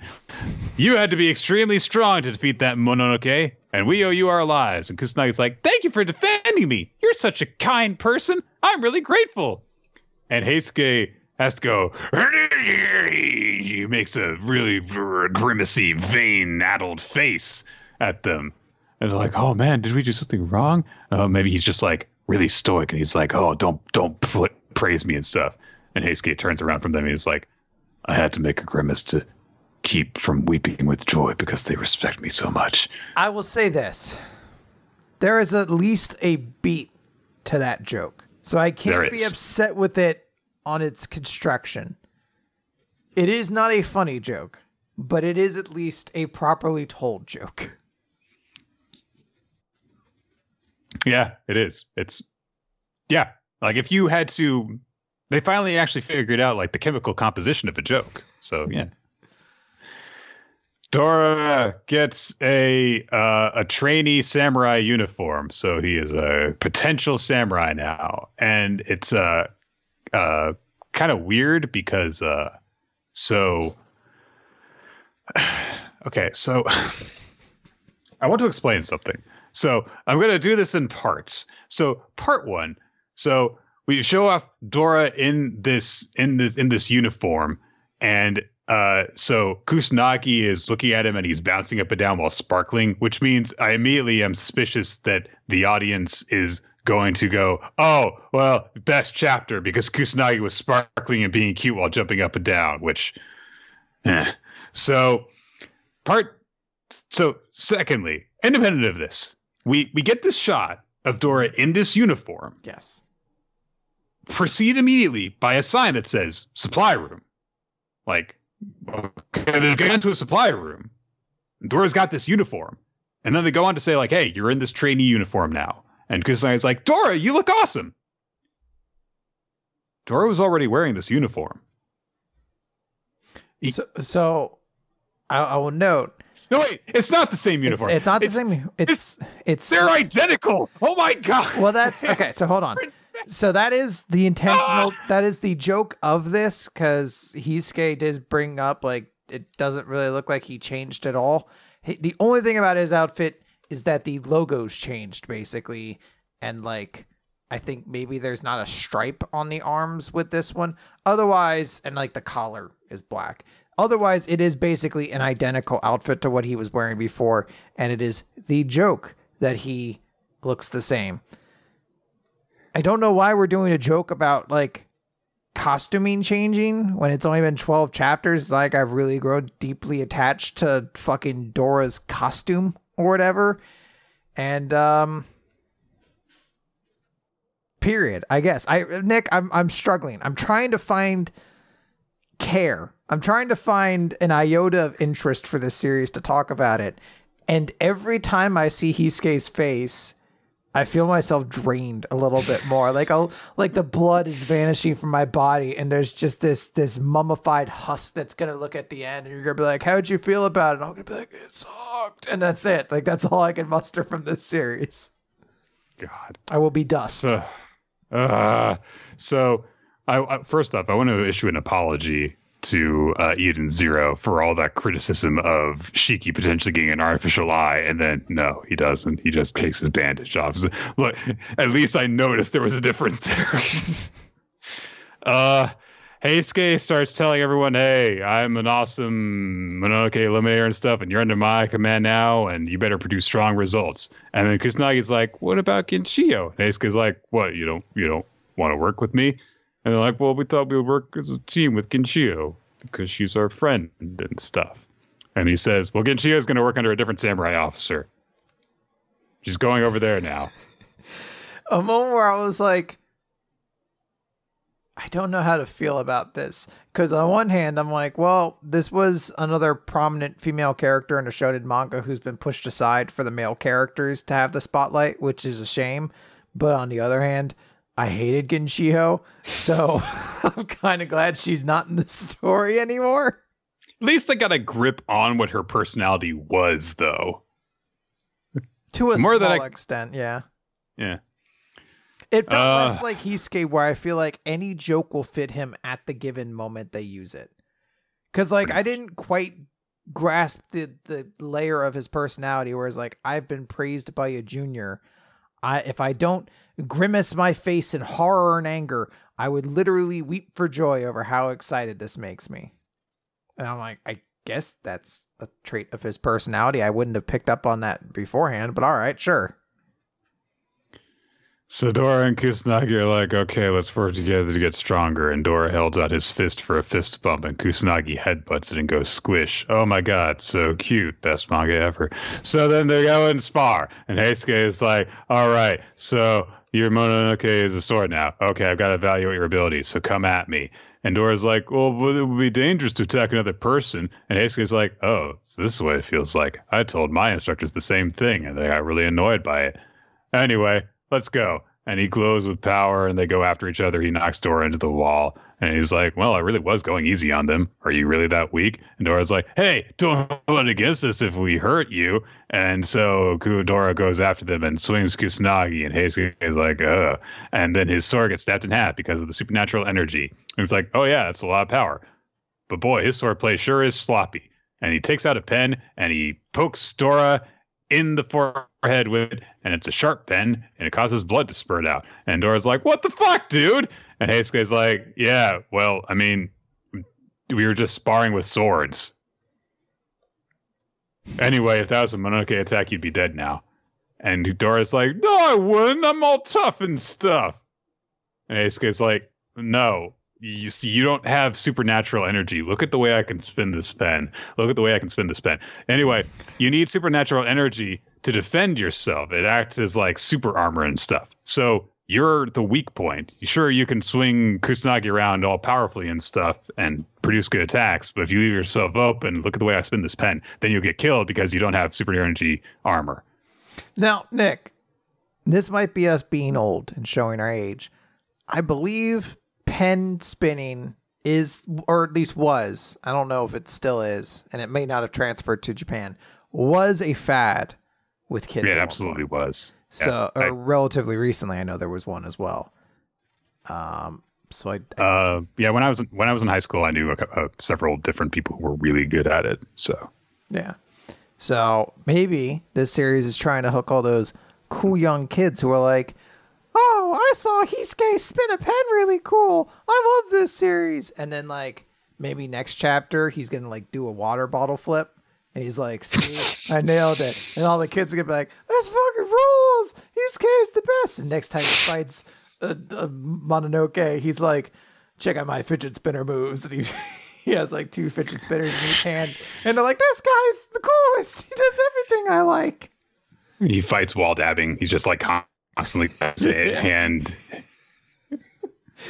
He just because guy's eye is constantly glued to the inside of his elbow while he's slashing freely with the other arm, and he keeps quoting Minecraft streamers. Yeah. Everyone's like, this guy's the best. I love this series. I'm gonna buy a Shonen Jump subscription so that I can vote and keep it around. Then he ends up quoting the other kind of Minecraft streamers, and people are like, oh, he's racist. Oh no, so, you can't say that. You can't do that. Okay, so to focus on the positives for a brief moment. Okay. I do like that an actually, intelligent point got brought up at the end of this chapter, which is, yeah, Dora doesn't have supernatural energy to serve as a defense, which means he will die immediately if he gets struck because he doesn't fight well. So it's not that Heisuke is saying you can't become a guard thing, just like they said in chapter 1. It's, look, this is something you've got to overcome because literally I can't be responsible for you going out and dying because I sent you out there when I knew this was a possibility. Yeah. So yeah, it's a good point. I also kind of like the joke of him being like, oh, so this is what it's like to be the instructor when a cocky student is just like, you better watch out, I'm going to beat you up. I was like, all right, like the idea that they're both kind of at one time coming from the same place. It's mildly amusing. The series as a whole isn't great, but everyone in chat's like, you got to get rid of it, replace it with something else. I'll say I'm going to table that discussion for a little bit. Let's move on to Earthchild. Earthchild, Chapter 2! And so the moon swore never to turn away. Well, Nick, there's less plot in this chapter, so you don't have to go through as much in a single chapter. So much less plot. So, he's sad that his Reisuke is his name. He's sad that Kareri is her name.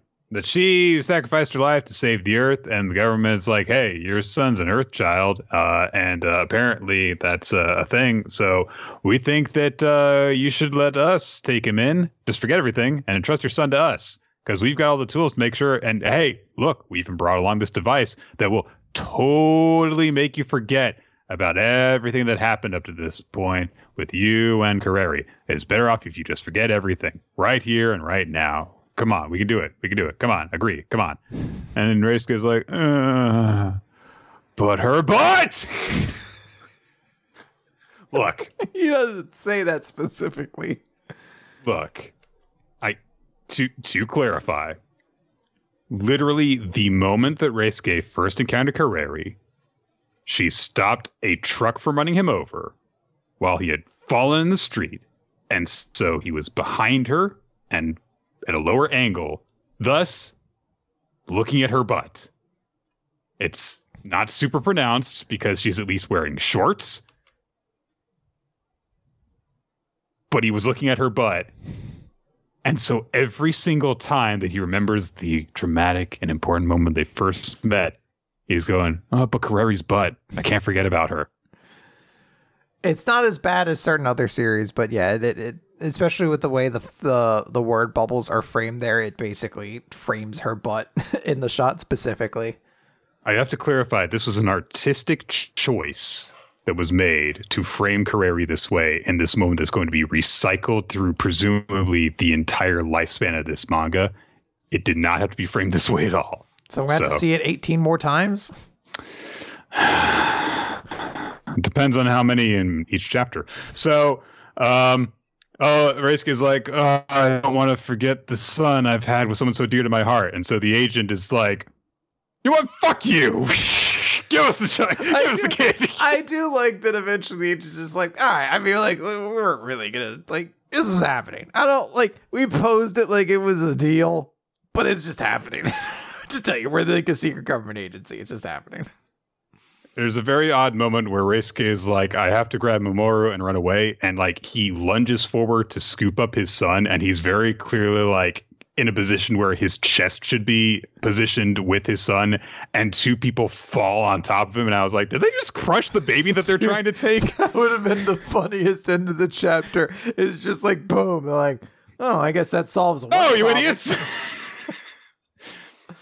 But no, for some reason they push him down in a way so that he's no longer angled that way. I don't know. It's weird framing, and they're just like, "Look, get the fuck out of here! You're just some nobody. You can't raise this kid. He's got psychic powers and stuff. We're gonna erase your mind now." But then Reisuke is like, "Oh, I remember when I went to the zoo with Kareri and with Mamoru, and how she was like, yeah, and then Kareri's like."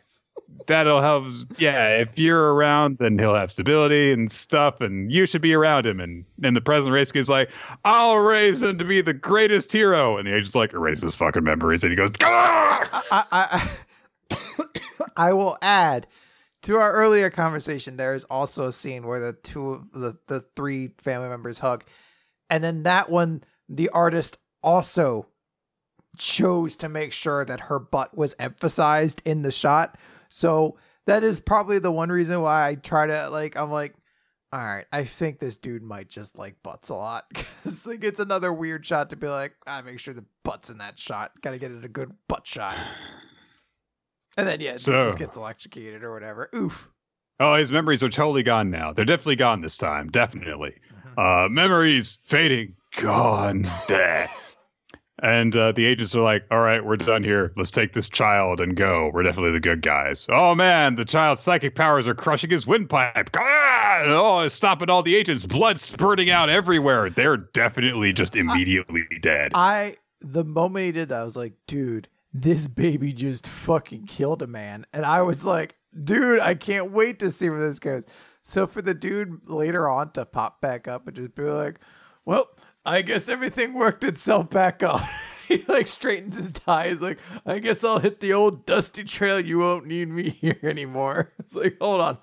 You got your windpipe crushed. Blood is spurting out of necks and eyes and mouths. And all these people survive. They're fine. It's just okay. It's a baby. He doesn't know the important organs to hit. It was crushing everything. So yeah, it was just going after, the unimportant arteries. So in the neck. So Reisuke for like 3 seconds is like, what's going on? Why is there a baby here? Wait a minute, that's my baby. Mine and Kareri's. Ah! I remember that butt that I enjoy. That butt gave me that baby eventually. So they're like, wait a minute. This person, this very normal civilian, might be pivotal in preventing a global crisis. The child needs a parent. Could he, Kareri always did have a sweet butt, didn't she?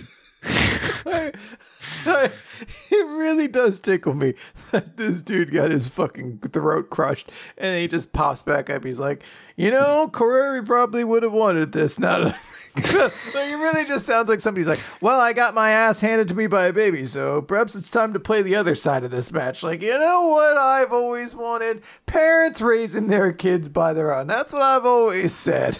Congratulations, Reisuke. You passed the test. Please don't sick your horrible son on us. This was all an elaborate ruse to test your character to make sure. Look, I have a butterfly AI that will back up my story. Marty is on the ground over there dying, but I know that he would also enjoy the decision we've come to right here. Anyway, do you want to come with us to headquarters so you can go see your wife, I guess? Oh, it's the twist at the end of the chapter. Is Kareri actually alive, or is whatever? All right. Can we talk about PvP, please? The only thing I want to add is I'm retreating. The last chapter, we were like, I have no idea where this is going to go. And like, I heard a lot of different theories and I was really like baffled. I was like, oh man, as of right now, it really looks like they're choosing in a series that has 2 superheroes to follow the normal dude that connects the 2 of them. I was like, all right, this is a bold choice, but I guess we're going with it. So what is your pivotal role in this story, Reisuke? I stuck my dick in that one and made that one.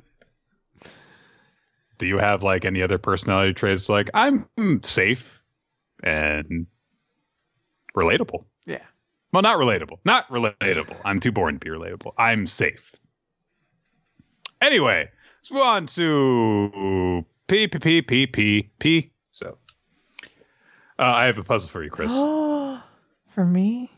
Okay. Yeah, I was worried I wouldn't have one this time. I just didn't think of one all week, and then fortunately, right before we started, I was like, fire it off. All right, I'm ready.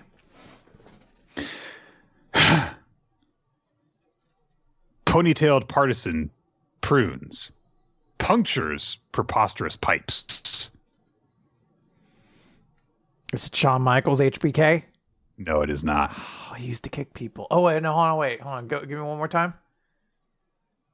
Ponytailed partisan prunes, punctures preposterous pipes. Is it ponytail? No, Umaga didn't have a ponytail. He did not have a ponytail, no. But he punctured a lot of windpipes with the Samoan spike, so... I guess he did, yes. Prunes. Punctures preposterous pipes. And it's not Funakai. It is not Funaki, no. Ponytail. Think of the most memorable wrestler I know with a ponytail. Big Show. He did have a ponytail, yeah. I know, right? Everyone just thinks the bald, but yeah, no, it's not. It's not Big Show. I do not know. I think I'm going to, like an ankle lock, tap out of this one. This is about Bailey. Oh, okay. I could Prunes, when she got a haircut and she punctured her wacky inflatable arm flailing tube Ben, which are the preposterous pipes. So, you know what? It makes sense. Everything in here lines up. Good one. Is it the baby from her child? No, it is not the baby from her child, Lazarus. All right, let's get into the chapter proper now. Chapter 22, The Otogami Family. There is an explanation here about pathétique, which, all right, I'm just going to read this. When it was composed, Scriabin's homeland, the Russian Empire, was on the verge of collapse. This piece incorporates his struggles and sadness because in it he compares the past to the present, and it's rumored he was influenced by Chopin's Revolutionary Etude, which is the piece that Furusu is practicing. In the Revolutionary Etude, the Russian Empire is suppressing the Polish uprising, and Pathétique is about the Russian Empire heading toward its demise. In my opinion, they have nothing to do with each other. But I think you can also say that that is why Chopin influenced Scriabin. And I'm sorry for all the names I mispronounced. I don't know anything about classical music. Okay. So Lucky is left to think about all of this. And he's like, okay, so I can't express a revolution or the downfall of Russia because I've never experienced them. Wait a few months, Lucky. Instead, I'll play the piece based on music analysis and my life experiences. And he thinks about the advice of Dada Sensei to play for everyone, not just for someone in particular. So he's like, okay, so that experience I'm going to draw from, it also has to be something that a lot of people want to experience, because I don't want to make people sad. No one wants to experience that. But thanks to all this, Anyway, it's time for Lucky's performance at the competition. We see various characters just kind of meeting up and talking about stuff. Mimin manages to spot Meloli in the crowd, but there's a bunch of media in the way who are like, "Oh my God, you're so good at playing piano." And she's like, no, leave me alone. Why are you so drawn to me? Is it because I stand out in some way? Oof, hair everywhere. So then the character who's been here for a while, but who I don't know the importance of because I didn't read chapters like 4 through 17 or something like that. They're there when Furusu arrives and they say, "Don't you want to hear Sonoda's performance? If you don't, that's fine." What's amusing is you're like, I missed a lunch. And you're like, not really. This dude just showed up in a chapter and was like, Lucky, I need your help. And Lucky solved his problem next week, and he's just been showing up every week since then. All right. Lucky gives himself one last little pep talk, and then it's time for him to go on stage. He is introduced as Lucky Sonoda, and we get a little bit of commentary from the Peanut Gallery, and research dude is like, he's ready. And Meloli's like, what is? Oh, music analysis is a good tool, especially when it really clicks. Okay. People get set to watch Lucky play, and then Lucky is thinking to himself as he begins playing, I need to change who the audience will experience. The first is the lady who lived next door to us from when we lived in Japan. We'd see her buying bread every day. And in that moment, Min imagines herself walking on the street carrying bread. She's like, why do I have bread? Which I do love that particular panel. What? Bread? But why? Which is like, fair question.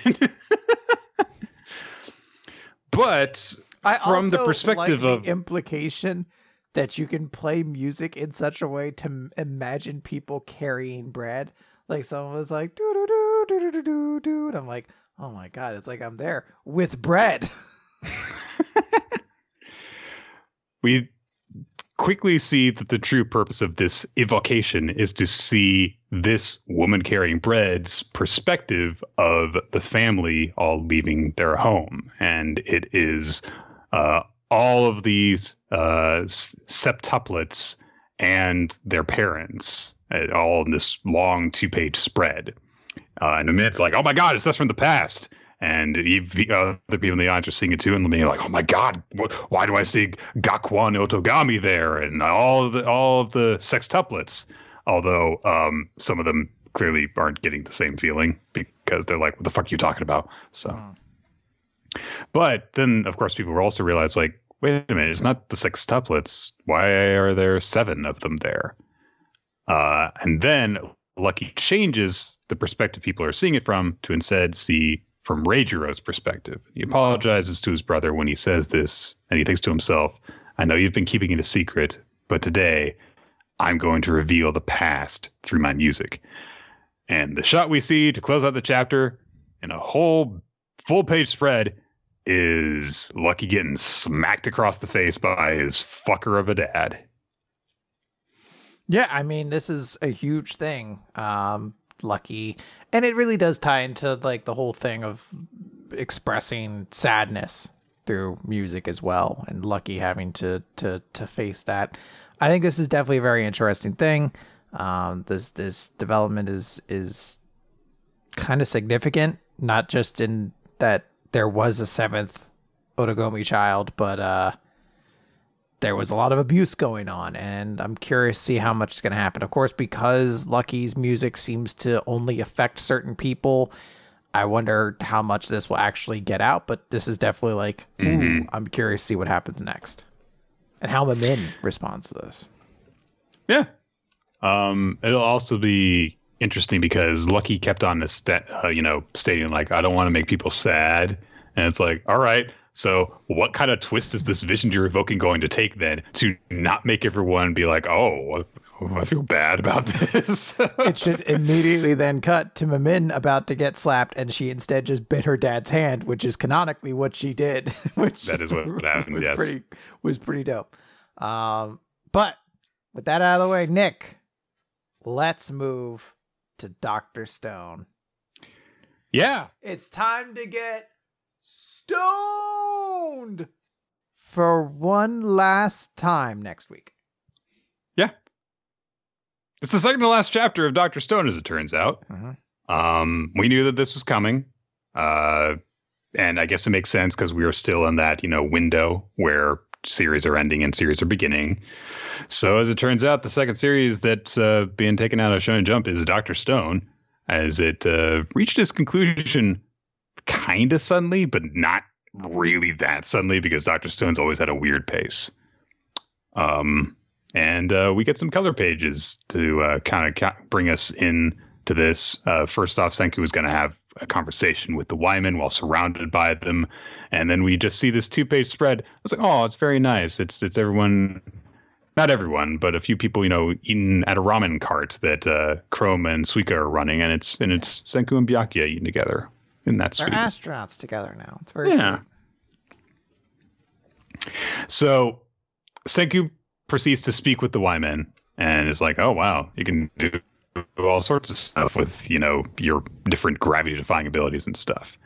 And so one of them's like, yeah, check this out. We can even assume your form. Oh, well, that's terrifying. It's a giant skull made of little metal points. We told this would be comforting to you. We have assumed a form that you would not be terrified by. Would you like us to sing to you? Actually, this is fucking sweet. Yes, please continue. This is pretty metal. I'm not gonna lie. I do love death metal, so this is all on my checklist. But as they take this form, Senku's like, so you can ignore gravity. Well, that gives me an idea. And we don't see the words that are exchanged between them at this moment. We just kind of cut outside of the swarm to where Stanley and Kohaku are being like, what's going on here? I'm kind of worried about this. What if they've petrified Senku? And so the Y-Men suddenly announce, necessary intellect to replicate our kind is lacking by your kind. We now abandon this planet for another. Gift of petrification to be granted at this time. Do not flee. And a bunch of the Y-Men start glowing with petrification beams about to unleash. And Stanley acts and I think he shoots. I think. Uh-huh. It's a little bit difficult to tell because there's a lot going on these panels. Well, he holds it up. I think they see it. They remember the net, and they're like, "If you do this, a bunch of us will die." And Stanley's like, "Oh, I'm not shooting so long as you back up." Basically, being like, "I'm trusting Senku here." And Kohaku's like, "Yeah, we've got to actually keep negotiations going, and that's about the only thing we can do right now." I like that. To continue the metal imagery, the Medusas have also now grafted themselves a crown on top of their horrific skull that they're using to communicate with Senku. It's pretty fucking metal. It's fine. Yeah, it's a normal thing that you would just naturally do. You would just do that. We're like, we know it. We would like to be in an imagery you would like, but we also are going to add a couple details that rule. Check out these sweet flame decals. We're going to play some Cinderella and other stuff that rocks. Like, all right. Cinderella? Yes, with an S. Oh. Come on. So, Senku's like, all right, back to what I was saying before you decided to up and try and freeze us all again. Forget about finding another planet. Work with us. And then maybe we can team up and craft something truly out of this world. And the Y-Men say, probability is near 0% of that plan succeeding. And Senku says, yeah, near 0. Yeah, that sounds about right. But near 0 means it ain't 0. Not when it comes to us. And for some fucking reason, he has a stone axe in his pouch. This would be fucking useless for the kind of environment you're in on the moon. Were just like, what if Y-Man's just a dude and we just fucking bludgeon him to death? We just beat they're like, backup plan? We just beat the shit out of him. We just fucking kneecap his legs and just start going to town on him. All right, Senku. That sounds brutal. I'm for it. But I have a question. Why use the most rudimentary possible tool for it? Why wouldn't we use, like, I don't know, even like a lead pipe? That you won't be seeing this one coming, though. Lead pipe? What are you, an amateur? What about a stick tied with a big rock? What is this, fucking Clue? Come on. I've got a much better weapon. And this one passes through metal detectors. You know, we're going to the moon. We've got to go through customs, so this will get through it. Yeah, mean old rock hammer. Remember when I first emerged from the stone, and I looked up and I said, my first friend of the new stone world, Stonehammer. And I used it to beat gonna bludgeon so many skulls with this thing. I can't wait to kill a man with this one day. Also, like, you know, build scientific achievements and stuff, but mostly murder. There's no law in this world. Ain't no law. Haven't made them yet, so you can do whatever. Stanley and Kohaku are outside. They're like, Senku, has he just like always been this like sociopathic. Kaku thinks back. He's like, yeah, it's great. We can like invent ramen and stuff, kill people, invent the wheel, kill people. No one's here to judge our actions. Cell phones. That's great too.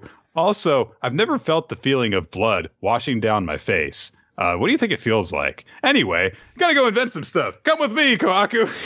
Suddenly, the twist that it was potentially going to be robot Senku up in space is like a lot more realistic. You're like, oh, because it was based off the I have to stop the evil Senku. Yeah. Like, oh, you were built off of the buying profile of a psychopath. But Senku establishes like, yeah, I started off with simple tools, and look at how far we've come in just 10 short years. Minus all the delays from us getting frozen and stuff, we're here on the moon. Mad impressive. And the Y-Man skull goes and explodes outward and explodes up into the sky and declares, unable to honor request. Abandonment is your kind's fate. My kind will seek other planets and more intelligent organisms. However, and one of the Y-Men drops off and declares, I may be taken by you, and only I. This body is yours to destroy, to kill. You speak of a creation out of this world that excites me. Probability is near 0%, but enough for one alone to wager everything on your kind. Show Acceptable? Me radical attitude. Do a kickflip. You seem Wicked. like 4 teens with attitude. Stanley's like, I'm an adult. There's only 3 of us. I have a husband. Sweet. You wicked, do? Sweet. They're like, wait, what? Yeah, me and Zeno. Didn't you know that? Oh, wow! No, I had no idea. Senku's like, that's super cool. That's definitely something I'm comfortable with in my kingdom of science. We're gonna talk about some things when we get back, though. Senku's got rules to put down. Like, oh, I don't like Picket Senku as much. I liked you better when you were a psychopath who killed people with a hammer. Look, I'm totally fine with what you guys do. It's just, I don't think, you should be able to do everything. It'd be like weird and stuff. And I'm the one with the hammer. I'm just saying. I have a gun. I'm just saying poop leaves the butt. Nothing should be going in. Nothing. What are suppositories? Listen, I got my stone hammer. Right here. That's all the law on this moon. Oh, you have a gun. I forgot. I completely forgot you have a gun. He just immediately gets undone. Like, oh right, you two are way stronger than I am. I don't know why I thought I was in the superior role here. Maybe I should just shut up about all this. Yeah. So. By the way, the Medusa becomes a cute little mascot character now because they draw it's really cute. They draw a little face on the vacuum thing, and I was like, I wish the entire series had this thing in it. Like, hello, what are we doing today, friends? It immediately adopts a much friendlier voice now. Yeah. I am British now. Hello, friends. Let's learn about science today. Aww. Explain to me gravity. Like, well, you don't follow the laws of it, so. Explain to me what love is. And Senku's like, well, love is between a man and whoever that man feels strongly for, whatever their gender or creed may be. Yes, this seems logical. So, Y-Man abandoned its plans to parasitize Earth and vanish into the depths of space. They would never again unleash the Petra Beam. As a reward, our trophy, don't call it that, it's a living being with a face now. You gave it a face. You can't call it a trophy. Was a single piece of futuristic science. Everyone gets up from the lander into the ship, and they start heading back towards Earth. They leave behind a bit of it, as you often have to in space exploration missions. And there's them going by while they leave it behind because Yeah. So because they have sealed the Y-Man device into an airtight capsule, it can now fully function, which means that it could just float around and be like Gillian from Outlaw Star. It's great. Yes. And Kohaku asked the question that I'm sure a lot of people had on their mind, which was like, okay, so you're all mechanical beings. Who created you? And it just goes, unknown. All right. Just don't worry about it. That's not the point. It was like, bitch, you first. I'm like, oh, all right. You're going to throw that back at me, eh? Well, fine. I guess I also don't know. Yeah. So, and as they are left to think about that, Kako peers out the window and she says, what even is life, you know? Yeah. They're like, Kohaku, please stop smoking that hash before we get back. All right, just wait till we touch down. Then you shouldn't have fucking invented it, man. I'm just doing what the good Lord intended. Well, you've discovered religion? Yeah, man. Discovered a lot of things up here. You ever think about, like, the moon's small, but then when you get close to it, it's, like, bigger than the Earth? It's weird. It's crazy. We've always been calling you Why Man, when we should have been calling you How Man.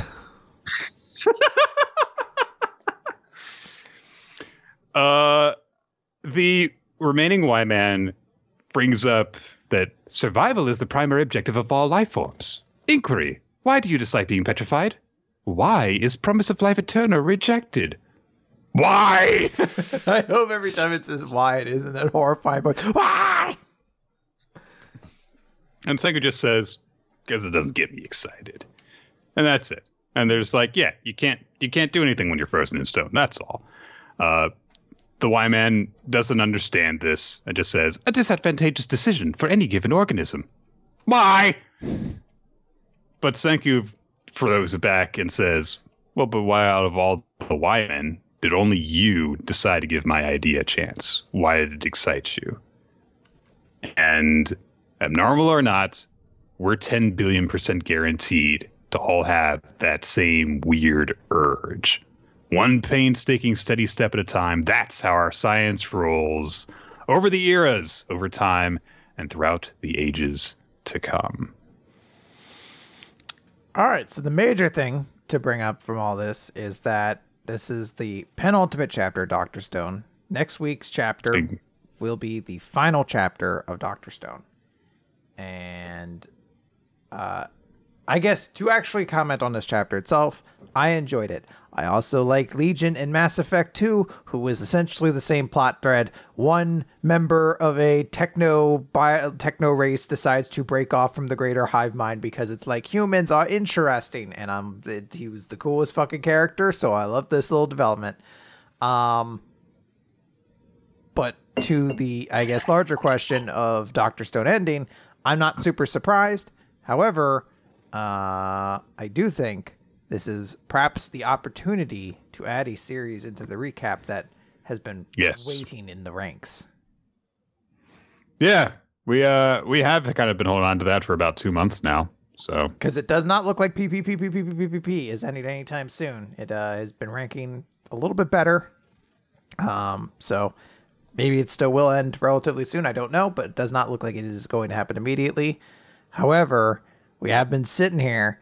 And Protect Me Shugamaru isn't getting any colder, or any warmer. So we got to add that to the recap and start talking about it every single week. I have a stone axe.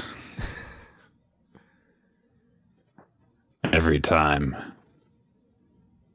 I see a poorly thought out Yu-Gi-Oh joke, it just makes me think I could do a lot of things with that axe. Well, okay then.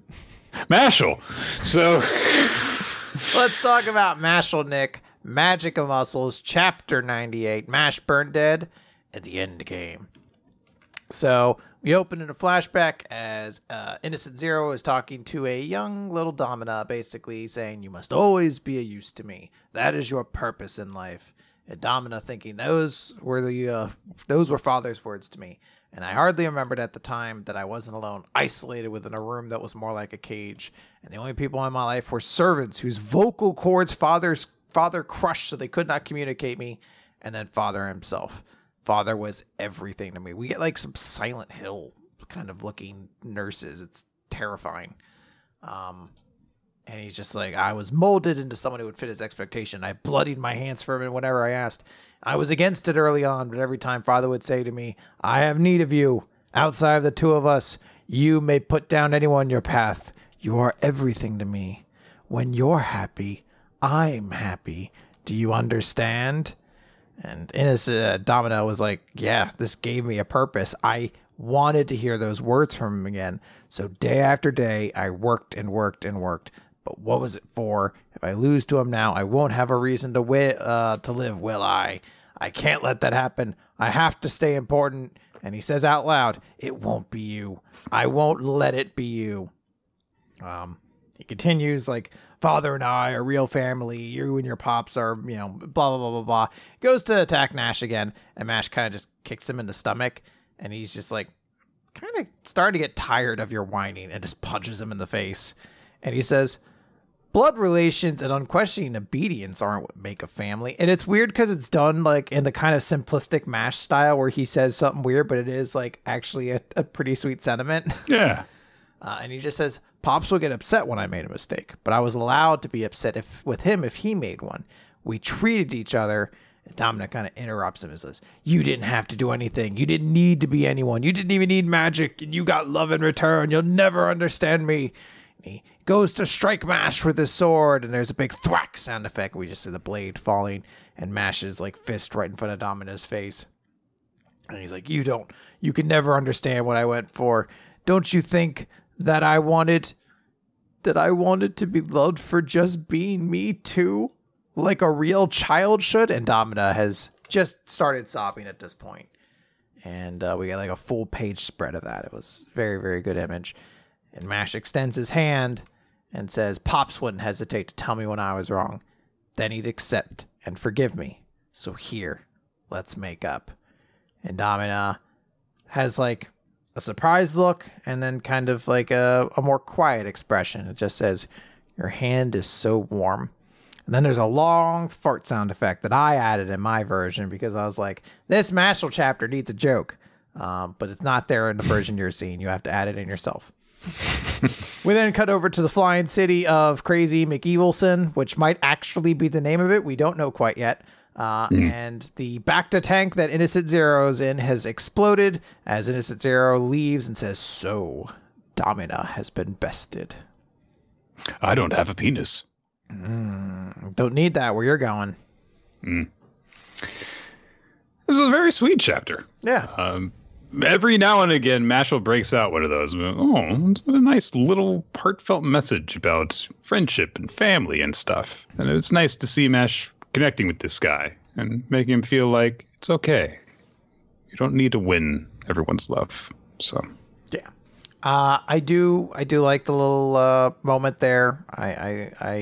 I think this exchange with Domina maybe went on like one chapter or so too long, but I do really like this conclusion, and I do really like the sentiment at the end. Like, don't you think I just wanted to be loved for who I am too? Like, just breaking down like that is pretty raw. Yeah.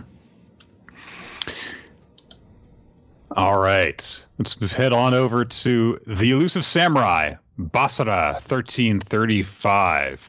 Mima looks like she's going to take up a sword after Shizuku has won the game of bets and cheating against her. And oh my God, are they going to have to fight? Kojiro is still calm, and he whispers over to Ayako, saying like, look, this girl's an amateur. If she draws, I will behead her immediately. And Mima gets all fierce, and then she thrusts her sword into Tokiyuki's hands, and she says, I like you. Take it. You guys are like Basara. And Tokiyuki's like, wait, what?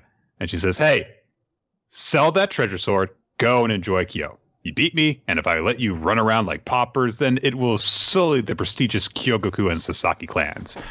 And then she is like, I like you, Tokiyuki. We're gonna have fun together. And oh my god, total elimination! Like Ayako lariats her while Shizuku headbutts her in the back of the spine. Wasn't that was a tag team's finisher? Oh, not the headbutt, but like one from above and one from below. Was that DIY? Oh yeah. No, they did the knee and the super kick. Lance Cade and Trevor Murdoch did a shot block lariat combo. All right, that's fair enough. Everyone's favorite tag team. Yeah, well, I can't speak ill of it. One half of that tag team's dead, so I feel real bad. And then so basically they're like, hey, step off. I'm going to be his wife and I'm going to be his concubine. It's still weird. So I do like that there's now a fight between all the girls of like, I'm going to marry him. Like, all right. Y'all are 12. You stop that. Y'all are 10. What am I saying? Or I can't remember how old they are because time is linear. Range, so yeah. Time is linear. I do really like the tandem submission hold that they put her in, though. It's like a bow and arrow combined with a torture rack, which is inventive. But yeah, she's like, oh, what the hell? And like, you stay away. Yeah. So but they go around town with Mima, and she also is introducing them to some of the culture of the area and fashion. And she says, like, oh, yeah, so men who dress unconventionally are called basara. And Ayaka's like, is that why you dress weird? And she's like, yeah. And she's like, you look like a slut. It's just they're being so mean to her. So. But then again, she did try and, sell their friend into slavery. So I guess that they can afford to be mean to her. So. They establish a bunch of Basara stuff like, oh, yes, they started this entire fashion boom. And she says, yeah, and my dad is the leader of the pack. And she says to Tokiyuki, ditch the fuddy-duddy outlook. Okay. Basically, he looks very traditional, I guess. They also go and visit some of the Buddhist statues. They also see that there is a temple with a brick sticking out and there are arrows stuck into it, and so an archer shot them from over a football field away, and it's not even that difficult. It's like there was roofing and stuff in the way, so it had to be a straight shot. It couldn't arc, which is like, how holy crap, how did they do it? Oh, it was this court noble named Kitabatake Akie who did it.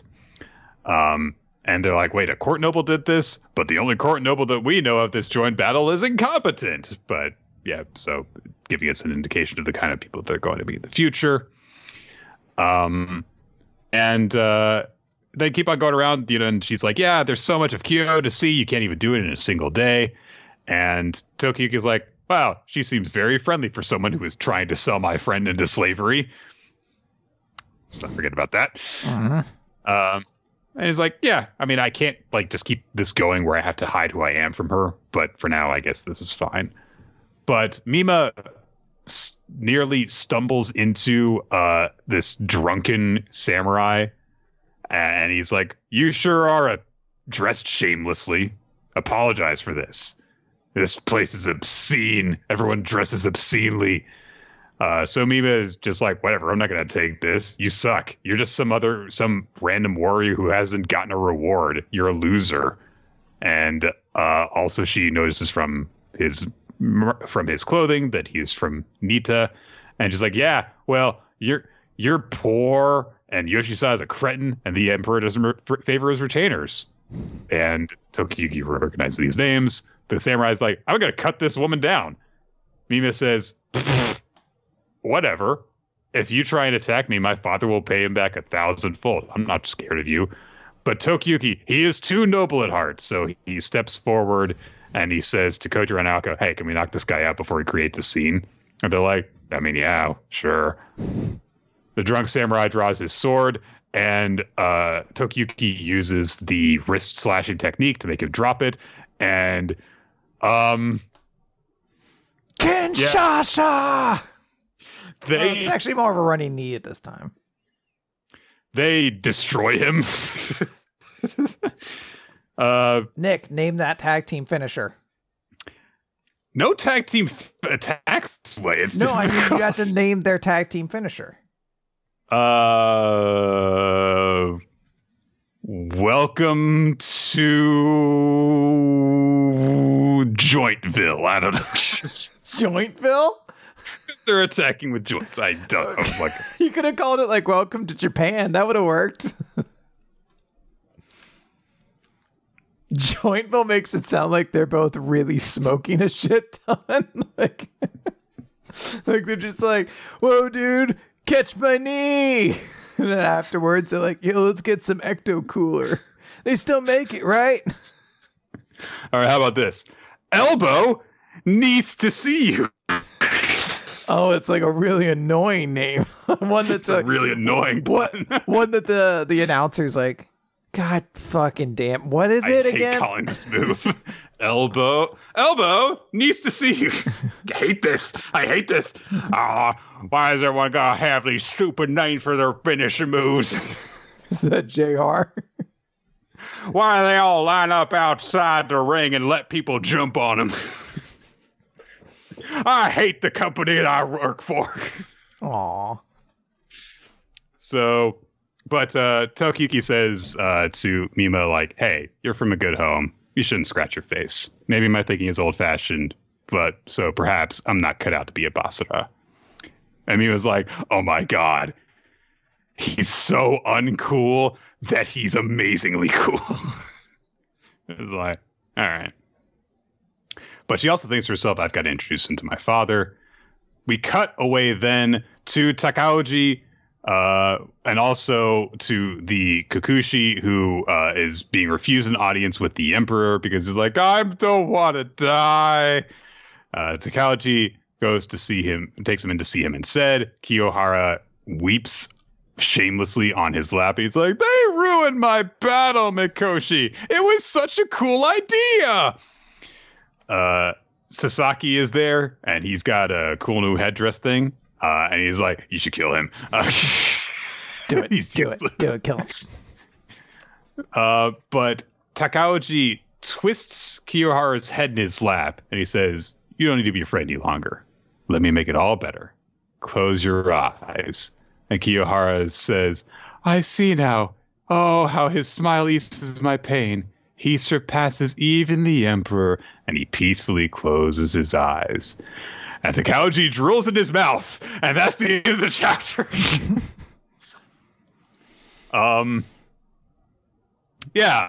Not to understate this point too much, but yeah, he drools in Kiyohara's mouth, and when he does so, the Kakushi's body shudders and lurches up off the ground. So something weird is going to happen to him, presumably. We have seen that Takauji is seemingly possessed by a demon, whether symbolic or literal. So perhaps some sort of bizarre transformation will occur with the Kakushi here. Yeah. Interesting little chapter. Let's wrap it up, Nick. Yes, it's chapter 1041 of One Piece. Komura Saki. Oh, hey, look, it's Pudding.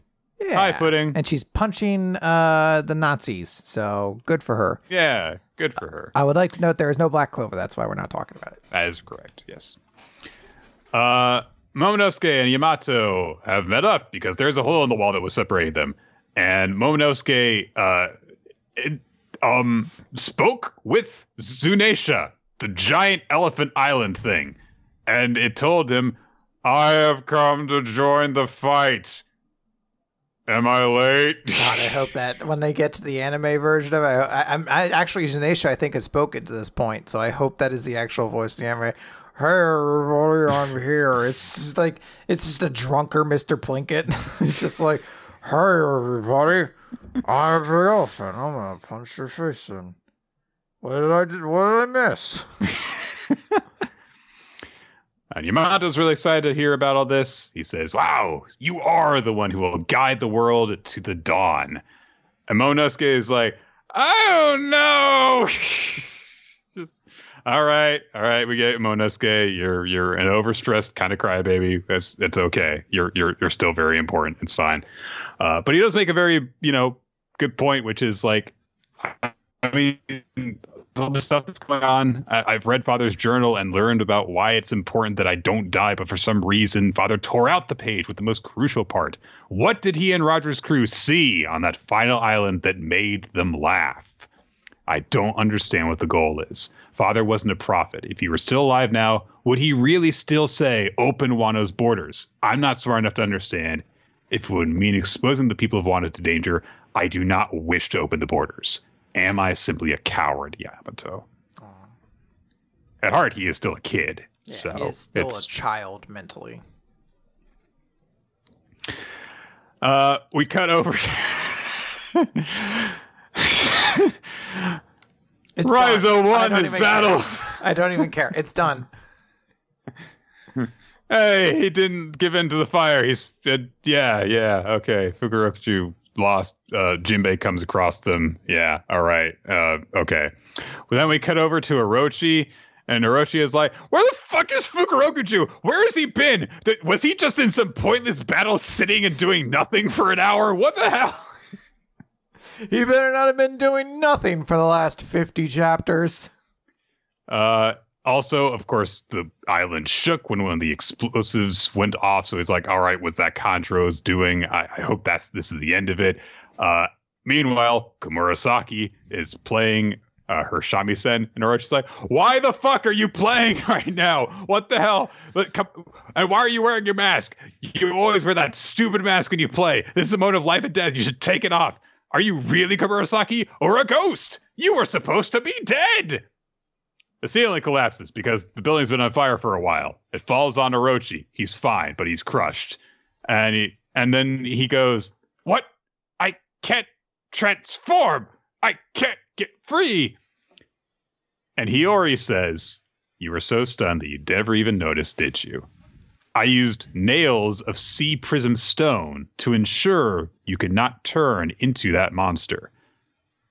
Is she talking about like fingernails? I guess. Yeah, I think so. Okay. I don't think she took like an actual hammer. It was like ding, ding, ding, ding, ding. You never noticed me driving this nail into your ankle. Oh, wow. No, you're just... Look, I'm really preoccupied with sex, okay? I just don't pay attention, so... And so Orochi's like, why'd you do that? I thought you loved me. And Hiyori says, I have not the tiniest affection for you. Strangely enough, that song you love, Moon Princess. She flashes back to when she was a child and would play for Odin, her father. And it was like, I like that song. And so she promised that she would learn to play even better. And she says, that song was also the favorite of my father, Kozuki Odin. How could it possibly put a smile on my face? And while she says this to Orochi, who's starting to panic, of course, her features are still hidden behind her mask. Hey, next chapter. Nothing else happened. So, sorry, that's actually a really good ending note. I feel like there's like 6 moments in this chapter that could have been conclusions that just aren't. There's so much going on. It's almost like instead of cutting around to all these different scenes, if we just like kept them into like small snippets, then like we could have had like nice little complete stories to jump around between. I know that Oda likes to do that thing where you like jump around in chaotic scenes and you see little bits of the battle unfold at a time. But like, you don't have to do that all the time. I like that in the build-up a lot. When we're coming to the climaxes, though, it starts to feel like it pulls away a bit. It turns out Izo decided to fight those 2 agents of CP0 that he came across, I guess. Yeah, and Izo just fucking smoked them. CP0 blows. They do suck, yes. Fucking Izo took them out. He seemingly straight up kills one, and the other is seemingly down for the count, but consciously it's like, fuck you, Izo. Why the hell are you here helping these people out? I gotta go fucking kidnap Robin. Fuck you, Izo. It was just a moment I was like, Man, I don't know if there was a person in this arc who could have wasted CP0, and I immediately was like, okay, so CP0 blows. Like, they suck. I don't care about them anymore because fucking Izo was the one to take them all out. So this CP0H is like, I gotta go get fucking Robin, damn it. Gets a call on his head snail thing, and they're like, hey, the Five Elders have issued an edict. Eliminate Straw Hat Luffy. Fuck you talking about? He's fucking fighting Kaido. I'm not gonna do any of that. I wish he had dropped that many F-bombs. Fuck this. This fucking sucks. Fuck. This fucking blows. Fuck this. So the person communicating with him is like, yeah, they know it's impossible. Yeah. But these orders are meant to prevent the worst case scenario. You understand? Drake is there. Hi, X Drake. Though it's a scenario, we only know through rumor and hearsay. Okay. We cut away then again to the basement where Usopp is with Hamlet and they're carrying Kinemon and there's so many O's. Fucking. I'm sorry. Where are we at? The samurai are getting carried away. Okiku and Okiku. Yeah. Okiku. Yes. So they're getting carried off to safety. Okay. Wanda and Carrot are with Cat Viper. Okay. And Frankie has had to snag Zoro from falling all the way down with his extendo arm, and he's like, "You ain't dead, are you?" And Nami is with Zeus. And also Marco's there. And Big Mom has fallen. Everyone's like, oh shit, Big Mom fell. And then Kid and Law are on their backs because they're so exhausted from fighting Big Mom. And they're like, hey, you want to go fight Kaido? Nah, I'm beat. All right. So we cut then finally up to Luffy and Kaido, who are exchanging blows. Yay! An important thing is happening after 4 pages of nothing important happening. So Kaido is like, do you sense that? Lin lost the fight. What the hell? God damn it. I had money on that. Look, here's a flashback. I met Lin when I was a kid, and she was like, I'm going to be king of the sea. And then we became besties. And we were supposed to claim One Piece together. And Luffy is like, I don't care. And he goes Gear 4, and he starts punching Kaido a whole lot from a billion different angles with Snake Man. And he says, your ambitions mean nothing to me, especially if it leaves the people here with no food to eat. This is my final Gear 4, and I'm not stopping until I've run out of strength. I'm going to drive you out of Wano if it's the last thing I do. Punchy to punch, punch, punch, punch, punch. End of chapter.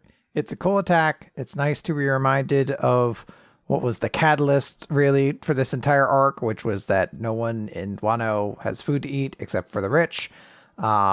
Fucking 2.5, 3 years ago, or whenever that was initially brought up, is nice. I really, really actually liked Zoro getting saved by Frankie. That honestly felt like another moment that could have been a cliffhanger. Like, hey, cool, Zoro and Frankie. Those are two characters who barely ever interact. It kind of would have been cool to see them have like a cool moment together, but not really any time. It's mostly like a footnote to add like, hey, Frankie saved Zoro. That might potentially be all from that scene. I like Kaido also being sad about Lin. I'm almost kind of hoping, I assume we are going to get at some point more of a flashback to kind of give a bit more context to their relationship when they were younger, although that might just be it. But I think as a whole, this is a chapter where there's a lot of really cool things going on, but there's so many that it still is a bit daunting, and kind of by the end of it, I'm going to forget 2 or 3 cool things that are in the chapter just because there's so much that's going on. It's very packed. Oh, and fuck Izo. Seriously, fuck him. I can't believe he fucked everything up. He shot me. Do you see that? Oh my God. I hate this guy. Member of the most elite agency in the government. He's like, just has no cool whatsoever. Dude, not cool. Lame. All right. That's it for this week. Favorite chapter, MVP. time. My favorite chapter this week is going to be Mashle, Magic and Muscles. I really, really like Domina's little flashback. I thought it was a great way to kind of wrap up that character, and I really enjoyed it. It's a little tricky to me because I don't feel like there's a lot of really, really good stuff this week. I think I'm actually going to give it to PPP. Oh, okay. I like that. I like, the way that it closes out and the stuff that you start to see of like, oh yeah, like you said, a kind of garbage life. Of course, he's got stuff to draw on for a sad piece, but how is he going to not make it sad? So, yeah. MVP. My MVP this week is going to be Quaxly. It is the best Pokemon. I love it. I want everyone to enjoy this Pokemon as much as I do, but I want you to understand that I love it the most of everybody. Okay. All right, fine. If I can't actually pick Quaxly, I will pick the one Medusa that has remained behind with the rest of the cone from Dr. Stone, because that is the Quaxly of Dr. Stone right now. So in my entry, could you put thing from call it Howman, and then in parentheses Quaxly?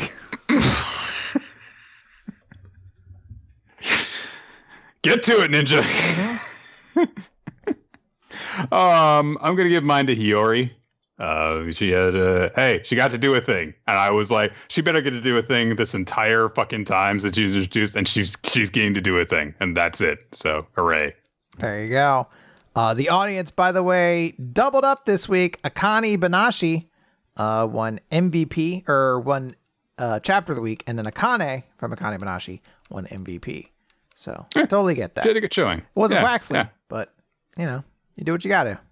Maybe Ninja if you would just entered no Chris into my section, so I don't know how that's going to get tallied at the end of the year. Can you at least put, just put Quaxly, and I don't just everywhere. I actually am going to give it to the little thing for Dr. Stone. I actually did think that was like kind of the coolest character this week. I was like, this thing fucking rules. Like, I wish this character had been in the series for like 50 chapters, because like just this floating fucking vacuum tube thing was pretty dope. All right. That's going to do it, everyone. Thank you guys so much for joining us for the live recording of the show. We got started a little bit late today, but normally we start at about 7:30 Eastern time on twitch.tv/ReloT. To stay updated on when the show goes live, you can follow us on Twitter at NickFTime, at ReloT, and at WMR Podcast. You can also join us on our Discord server. A notification gets sent out when the stream goes live. And also, it's a great place to hang out with our wonderful community. There are discussions held about the recap chapters, about the series that we are doing a review on. And also, it's a great place to just go there, use that to find the Google Doc that's maintained by Ninja X3i, and hey, you can make a suggestion for a future manga for us to read. You can check out all the stuff we've previously covered. You can look at the voting for MVP and favorite series and add your own tallies to it. Great stuff. That is all maintained by Ninja X3i, without whom we would forget many things. Yeah. Presumably including why there is an entry on there at the end of the year that says no Chris. Like, we're not going to remember that. It's changed now to Y, man. It's changed now to Y, man. But I do need like an author's note that says, but this is for Quaxly. Symbolically. Additionally, thank you to everyone who helps make the show what it is by supporting us on Patreon, patreon.com/weekly manga recap. We recently recorded a show. No, you did make your pick. Never mind. Sorry, someone's saying, Nick, who's your pick? You said Hiyori. I did, yes. We did a special bonus episode with a special guest recently where we did an As Explained by Manga. So be sure to check that out. And also that is where monthly other recap is done by Chris on the series that we don't talk about on the show because there's too many of them. And we also want to thank Steve Mann, our occasional title card artist. You can check out his work wherever boobs are allowed to be drawn on the internet, including twitter.com/SteveMannArt. And we want to thank Milo Jack Stillitz and Winslow Cheddar for creating the opening sequence of Weekly Manga Recap. You can check out those title cards and that opening sequence on our YouTube for the video versions of our podcast, youtube.com/Weekly Manga Recap. The audio version of the show can be found on podbean.com. Weekly Manga Recap.podbean.com, I should say. And also wherever podcasts can generally be listened to. So, Nick, we have a new series to take as a recommendation. And I feel like we don't have enough theme months, Nick. So, I feel like I'm going to kick off maybe a fun new theme month. Okay. Yeah. So, Nick, what is your favorite card game of all time? So the thing is, I know what you're going to talk about, but I feel like I have to lean into the correct answer, which is Yu-Gi-Oh. So okay. Well, you should have said Magic the Gathering. So Magic the Gathering has a brand new set out. It came out like a week ago called Kamigawa Neon Dynasty. And Kamigawa is based off of a plane that was inspired by Japanese mythology. It was famously not popular, so they refused to go back to it to a very, very long time until they went back and they added robots and anime references. So it became popular enough in market research that they were approved to go back. So we're back in Kamigawa, and to help celebrate it, Wizards released a manga to explain the story of Kamigawa Neon Dynasty. So I decided it would be really fun to talk about that manga. And who else to come along with us on that ride than resident MTG nerd Austin Yorsky, as we start what is almost certainly going to be a month of fun card game stuff. I don't know if we will or not. I just don't want to do this one. I thought it'd be fun to do a theme month, and then next week you're like, no, we're gonna talk about a dog manga or some shit like that. I don't know what kind of theme we're even gonna get out of this. So yeah, like we're like, well, I don't want to talk about Yu-Gi-Oh, so I think we're all out of card manga. All right, next month, the next series then. But that's it. It's. I don't know. There's a bunch of Yu-Gi-Oh spin-offs. I guess we could turn to. So. We don't actually have to. I just mostly did that for that. This is a super short thing, so I can promise you we are going to be talking about this next week. I think it's legitimately like 60 pages long. And what really tickles me is I know the story of Kamigawa Neon Dynasty, and I cannot comprehend how you tell it in 60 pages, but I guess they do it. So we'll see it next week. All right. Look forward to that, everyone. We will see you next time. Same stream channel. Roughly same time. Bats. I think it's Bat.